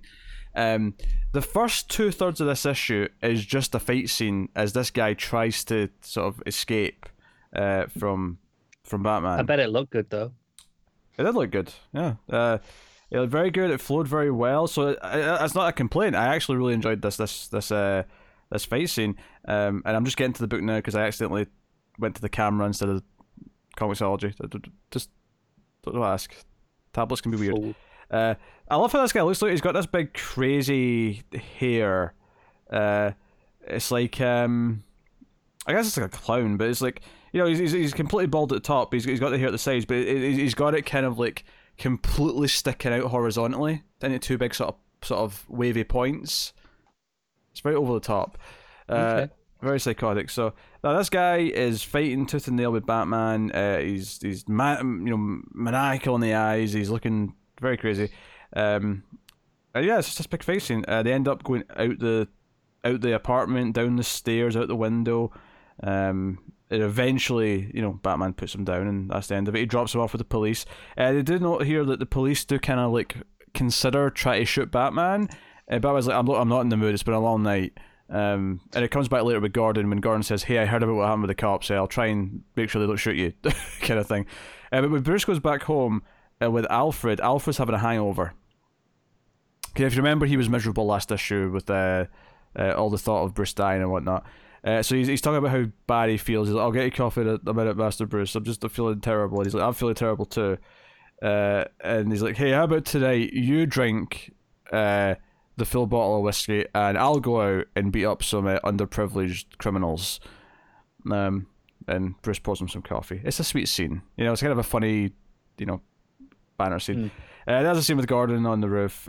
Gorgeous art here, actually. There's a shot of the bat plane coming like through the signal, and sort of hovering over Gordon as it's raining, and Batman comes down. Really pretty stuff, actually. I can't believe I'm saying this about Hitch's art, because I've not necessarily in the past been super into it. But I guess he's improved. I guess he stopped pretending he was a writer, and that's improved his art, I think. As cruel as that sounds. That might be true in the sense that he's not writing things that he wants to draw because he thinks it'll be fun to draw. He's drawing what the story actually needs. Yes. So Gordon gives him another case, basically. Gives him another case. A murder, so and Batman flies off, and it ends with him in the cave, basically just saying, "Hey, it's time to look at this," and it answers or brings up this moral question where, it's like, "Hey, this guy that died, like if you'd caught him and sent him to, Arkham or whatever, he'd probably get shanked and die anyway." And Bruce kind of says, "That's not the point. He doesn't deserve to be murdered." So it's kind of like questioning the morality of what Bruce does. Case isn't super interesting yet, but I mean, it's kind of a weirdly paced story overall in terms of the whole book, in the sense that the case we spent all the first issue on, we spend half of this issue finishing, and then it kind of introduces another one by the end. So we're definitely doing like a multiple cases thing here. If they end up all sort of somehow kind of tying in, I don't know, at least thematically, probably, but you won't know until you see at least another one or two of them. Yeah, but I enjoyed reading the issue. It flowed very well, and I like the Batman and Alfred dialogue a lot. So, yeah, it's a solid Batman book if anyone wants to. And it's him dealing with like serial killers and crimes that aren't just like, hey, the Joker's out of Arkham again, like Yeah. So potentially interesting. So I'd give it a solid 8. Solid 8 out of 10. Batman's Grave. So that'll take us out to the final book of the week, and this is the first issue of the Dollhouse family, the newest Hill House and Black Label book. This is Mike Carey writing with Peter Gross on the art. And, I knew there was a Dollhouse, obviously, just because of the title, but I don't think I was expecting this to start with what looks like a celestial being landing on Earth. Very, very, very much Lovecraftian. Yes. In that. It's funny because this writer and artist did Lucifer together. And it shows like immediately. I'm on this first page. I'm like, yep, this is them doing what they did on Lucifer. So they're talking about this creature falls to Earth as Earth's almost forming, like primordial, right? This is millions. This is millions and millions. Actually, I will say I called him a celestial because later on you get a sense of how big he actually is when someone's standing next to him. In the opening, I just thought it was a regular sized creature of some kind. Right. Well, and there's no concept of scale at that point. No, and so it's talking about, coming here and everything was new, and then basically getting covered up as the planet grew around them, right? And then it cuts to this family in England in 1979. Yeah, it takes place over a couple of years because when we come back to them, it's 1981, then 1982. So it's a few years apart of these scenes that we get of this family. And it's kind of your typical thing, or not typical. This part's not typical, where this dollhouse arrives in the mail from some great uncle or aunt that the mum didn't even know she had. But hey, so the kid's got this dollhouse now. Addressed to the daughter, not to the mom. Yeah. So the main thing here, it's a bit tropey in a sense, but it's played out fairly well in that the dad's this drunk, aggressive asshole who's constantly annoyed that the wife is second guessing him or saying things in front of the daughter, and I think when we come back to them later, it's clear that he is hitting the wife as well. There's bruises. He's abusive. Yeah. And that all he wants to do is destroy the dollhouse. And this first scene, he wants to sell it because he wants to get it valued. That's true, But the mother's like, no, it was addressed to the daughter. She wants to keep it. Let's keep it. She can have a dollhouse if she wants. Yeah, because he thinks it's an antique, so he's thinking he can get a nice bit of money for it. So basically, as it's going on, forgetting the celestial stuff, which we'll get to, which we come back to throughout the book, and the other stuff. Basically, so the dollhouse, all the characters in the dollhouse that she finds, all these little dolls, they all start speaking to her and coming to life, and it's like they're a real living, breathing little family inside the dollhouse. And eventually they shrink her down and have her in and send her back out, and she's back up again. Saying a magic word or phrase. Yeah, ultimately, what I was getting from here is sort of classic horror movie stuff, where it's like, okay, the trauma of her home life and her dad, she's let's say for a second that none of this is real. She's just doing this in her head to sort of escape her reality because her reality is so miserable. Now, don't get me wrong, I think it's real because we're doing all this flashback stuff's building to something that connects to this somehow, some way. Yeah. But like, it's very much this is something that's offering her an escape because of what her parents are going through, because she's worried about her mom. Right. And of course the ending does this nice nasty twist on it where the dollhouse family say, hey, there's this room in here, this black door, this black room, you can go in there. And basically she's offered this deal, if you become one of us and stay in the dollhouse, because we find out that everyone else who's here is not actually really related. They've all came here one by one. And you assume through this same system. Yeah, probably, yeah. And they offer, hey, like, we'll take care of your dad and make sure he can't hurt your mom if you agree to be here. And she says no, because that would leave her alone and that would make her sad. Right. But when she comes back out of the house, she grabs a hammer and bashes her dad in the back of the head, presumably killing him at the end of the book. Right. So, which, I'm not going to lie, that ending made me laugh in a really dark way. Yeah.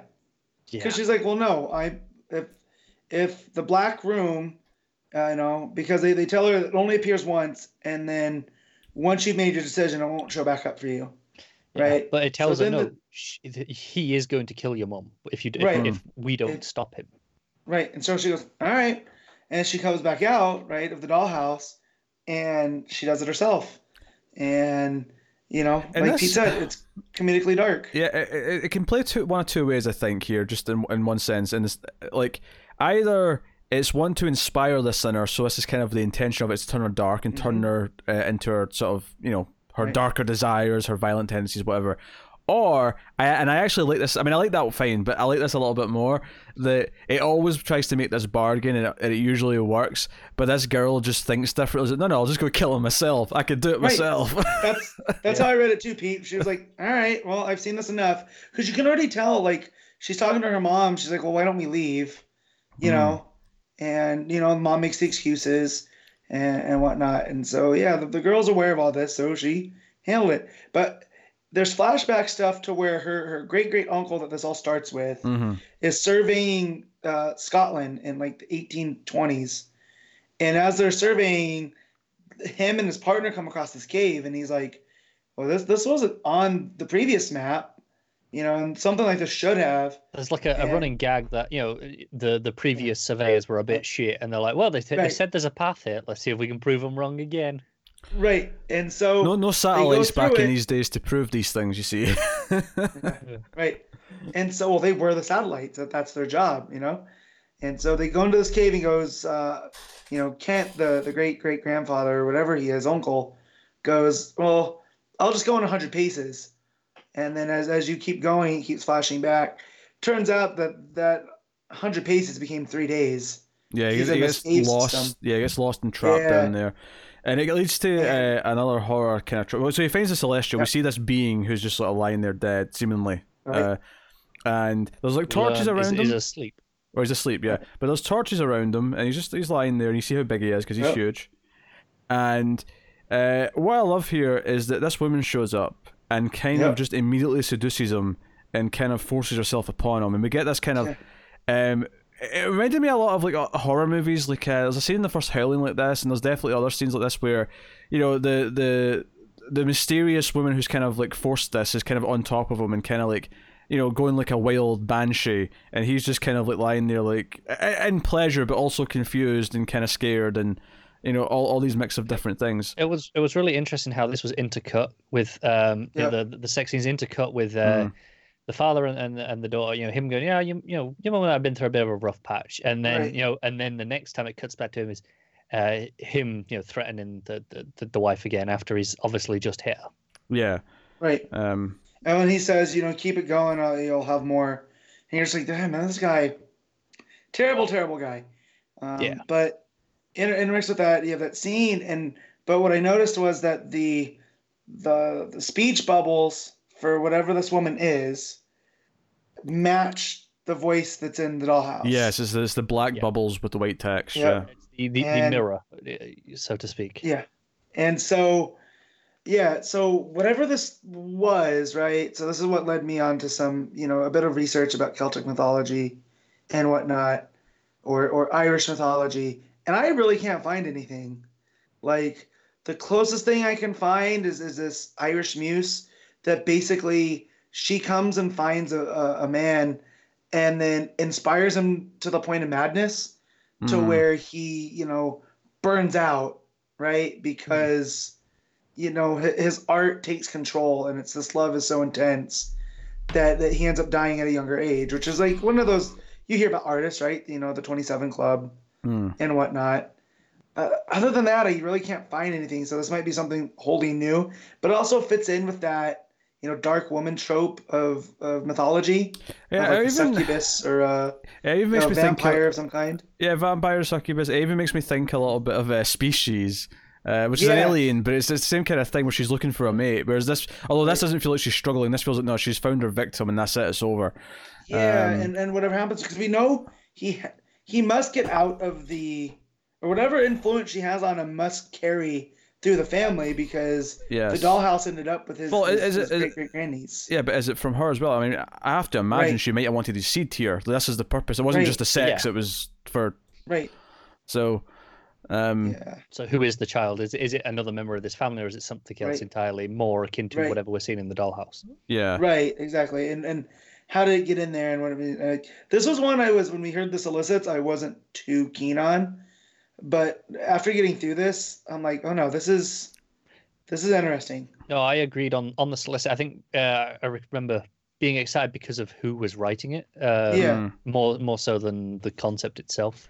Mm-hmm. I don't know. I don't like I like this as much as Basket Full of Heads. I think that was maybe more to my taste. Yeah. But that's fair. Same with the art. I think the art in Basket Full of Heads was better by a bit. Yeah.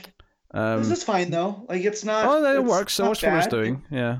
It's ominous when it needs to be. Like when she starts talking to the dolls at first, and we know that they're telling her the names, but the mom just thinks like, oh, she's given them creative names already. On the names, is there a lettering mistake? Because this was really weird to me. Because the first time, you know, she's telling the mum the names, she says, you know, the daddy is called Codwinner, right? And it's like two separate words. Mm-hmm. But then all the next time it's Cordwainer.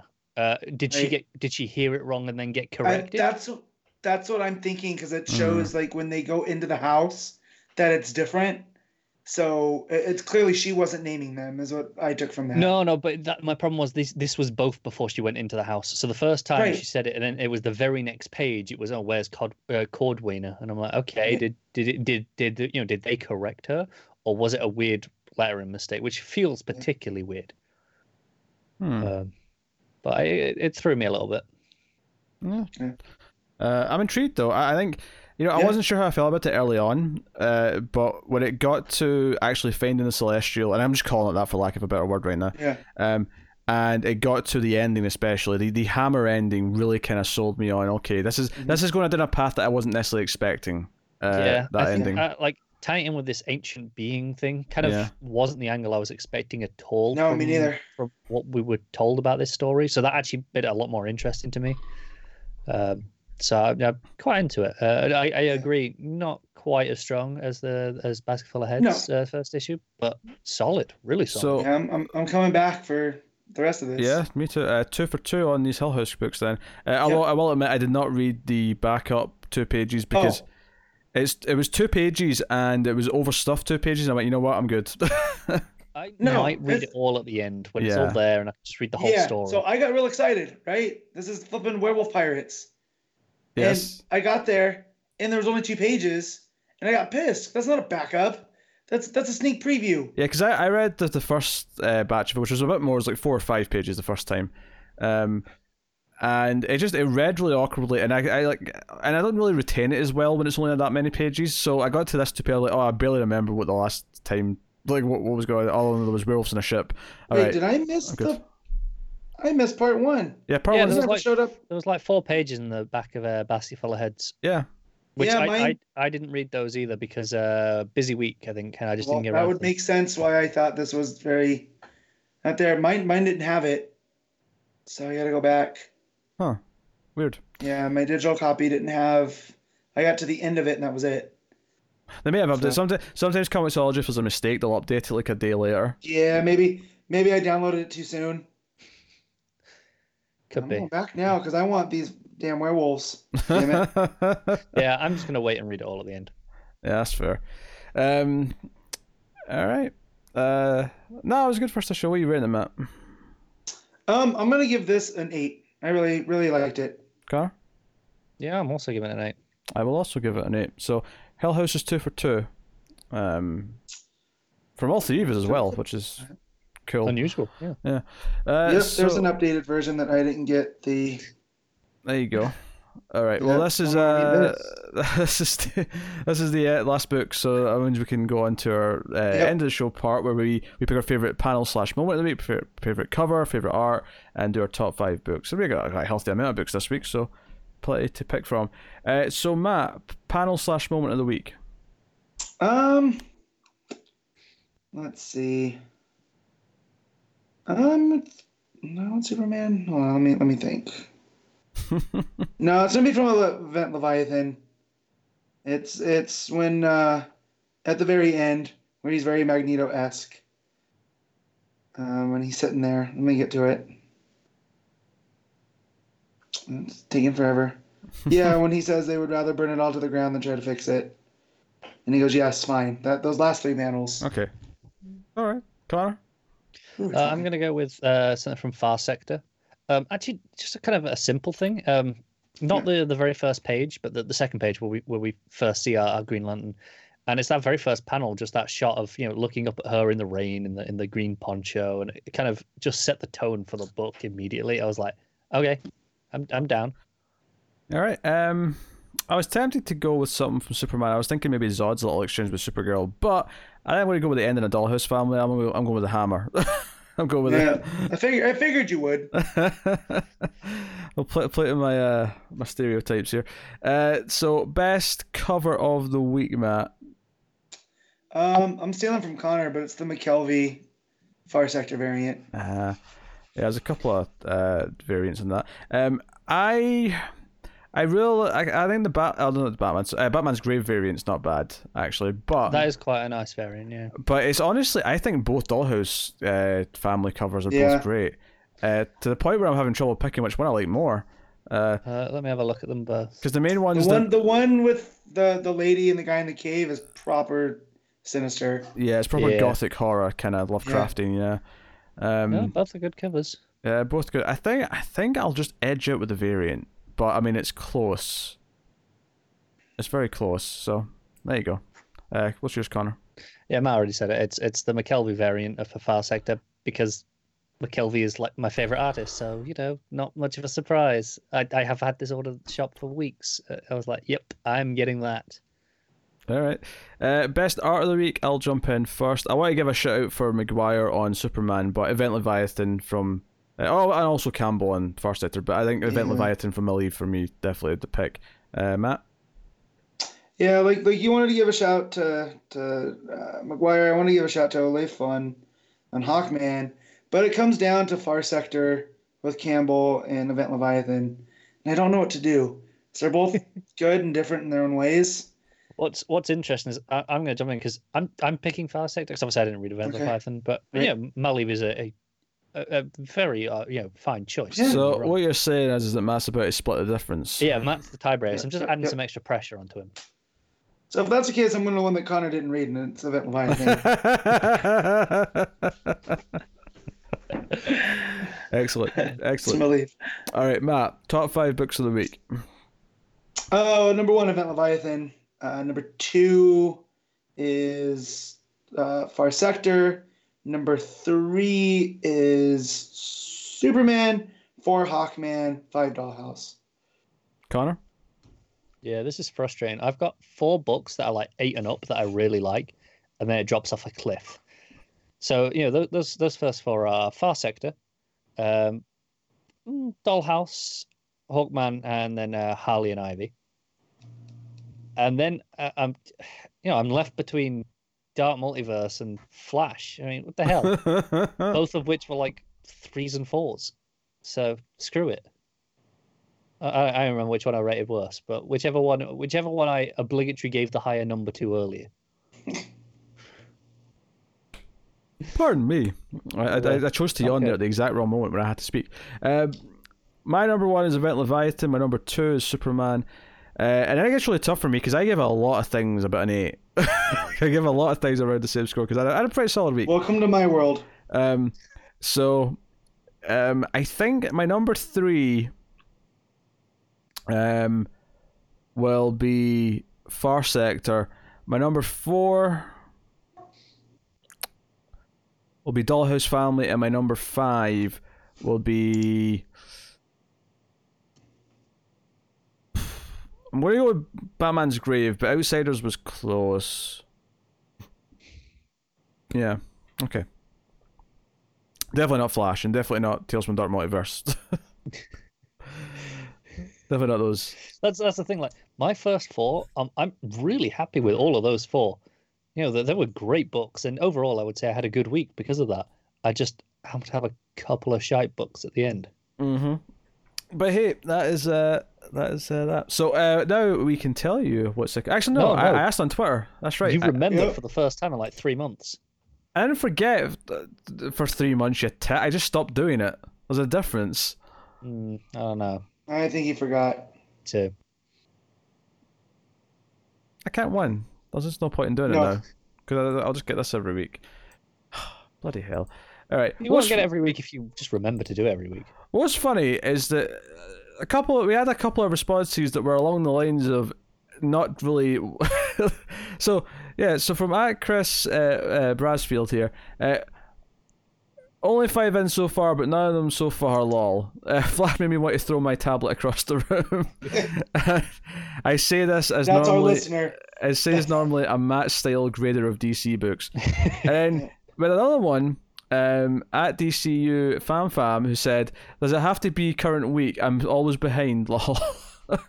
And then he praised Leviathan 5 and Young Justice and Superman, but like, so. Half the responses we got were not even like proper picks, but we did get a couple loving Far Sector. At Clark_Doom said, Far Sector, holy cow, the art was great and the writing felt fresh, I'm hooked. And at Catharnis said, Far Sector hands down, it feels good to have a Green Lantern book to read again. The story instantly sucked me in and I can't wait for more. The art was out of this sector. That last line was cheesy as shit. You get a demerit for that. But yes, so Far Sector seems to be the winner. Secretly, Pete really approves of it. What's funny about that though is I actually think this was a much better week than last week. So it's weird to see the picks feel a bit. Yeah, we. I mean, don't get me wrong. We had some some of the big high profile books like Flash that we really didn't like. But I think overall we were quite positive this week. Yeah. If you like Bendis especially, you had a lot of good books this week. So, even me who doesn't, I obviously, if I was reading them, I'd obviously say I'd had a worse week. But without reading them, I had a pretty good week. So yeah. So not bad. So I will now tell you what is coming next week, as we always do at this part of the show. I still have a Patreon book to do this month. I was going to try and squeeze it in this week, but time get the better of me, so I will have to try and squeeze it in. Yeah, I have 2 to do still, but I thought I might fall asleep if I try and read another one. That is fair. So coming next week, we have Aquaman 54, Batman 83, That Batman Giant number 2 is out. Batman Superman number 4. Yep. Batman White Knight presents Von Freeze, so that's the one shot. Yeah, So instead of a regular issue of that this month, we're getting the Von Freeze one shot. Yes. And then we have Dial H for Hero number 9. We have Flash Forward number 3. We have He-Man Masters of the Universe number 1, should you wish to check that out. Infected Scarab issue 1. Justice League 36. That sounds like a disease. You got an infected scarab. Metal Man issue 2 is out. Looking forward to checking that out. Nightwing 66 is out. We have The Question, The Deaths of Vic Sage issue 1. So looking forward to that one. yeah, try that out. That's a 104. Supergirl 36 is out next week. Superman's pal Jimmy Olsen number 5. Teen Titans 36 is out.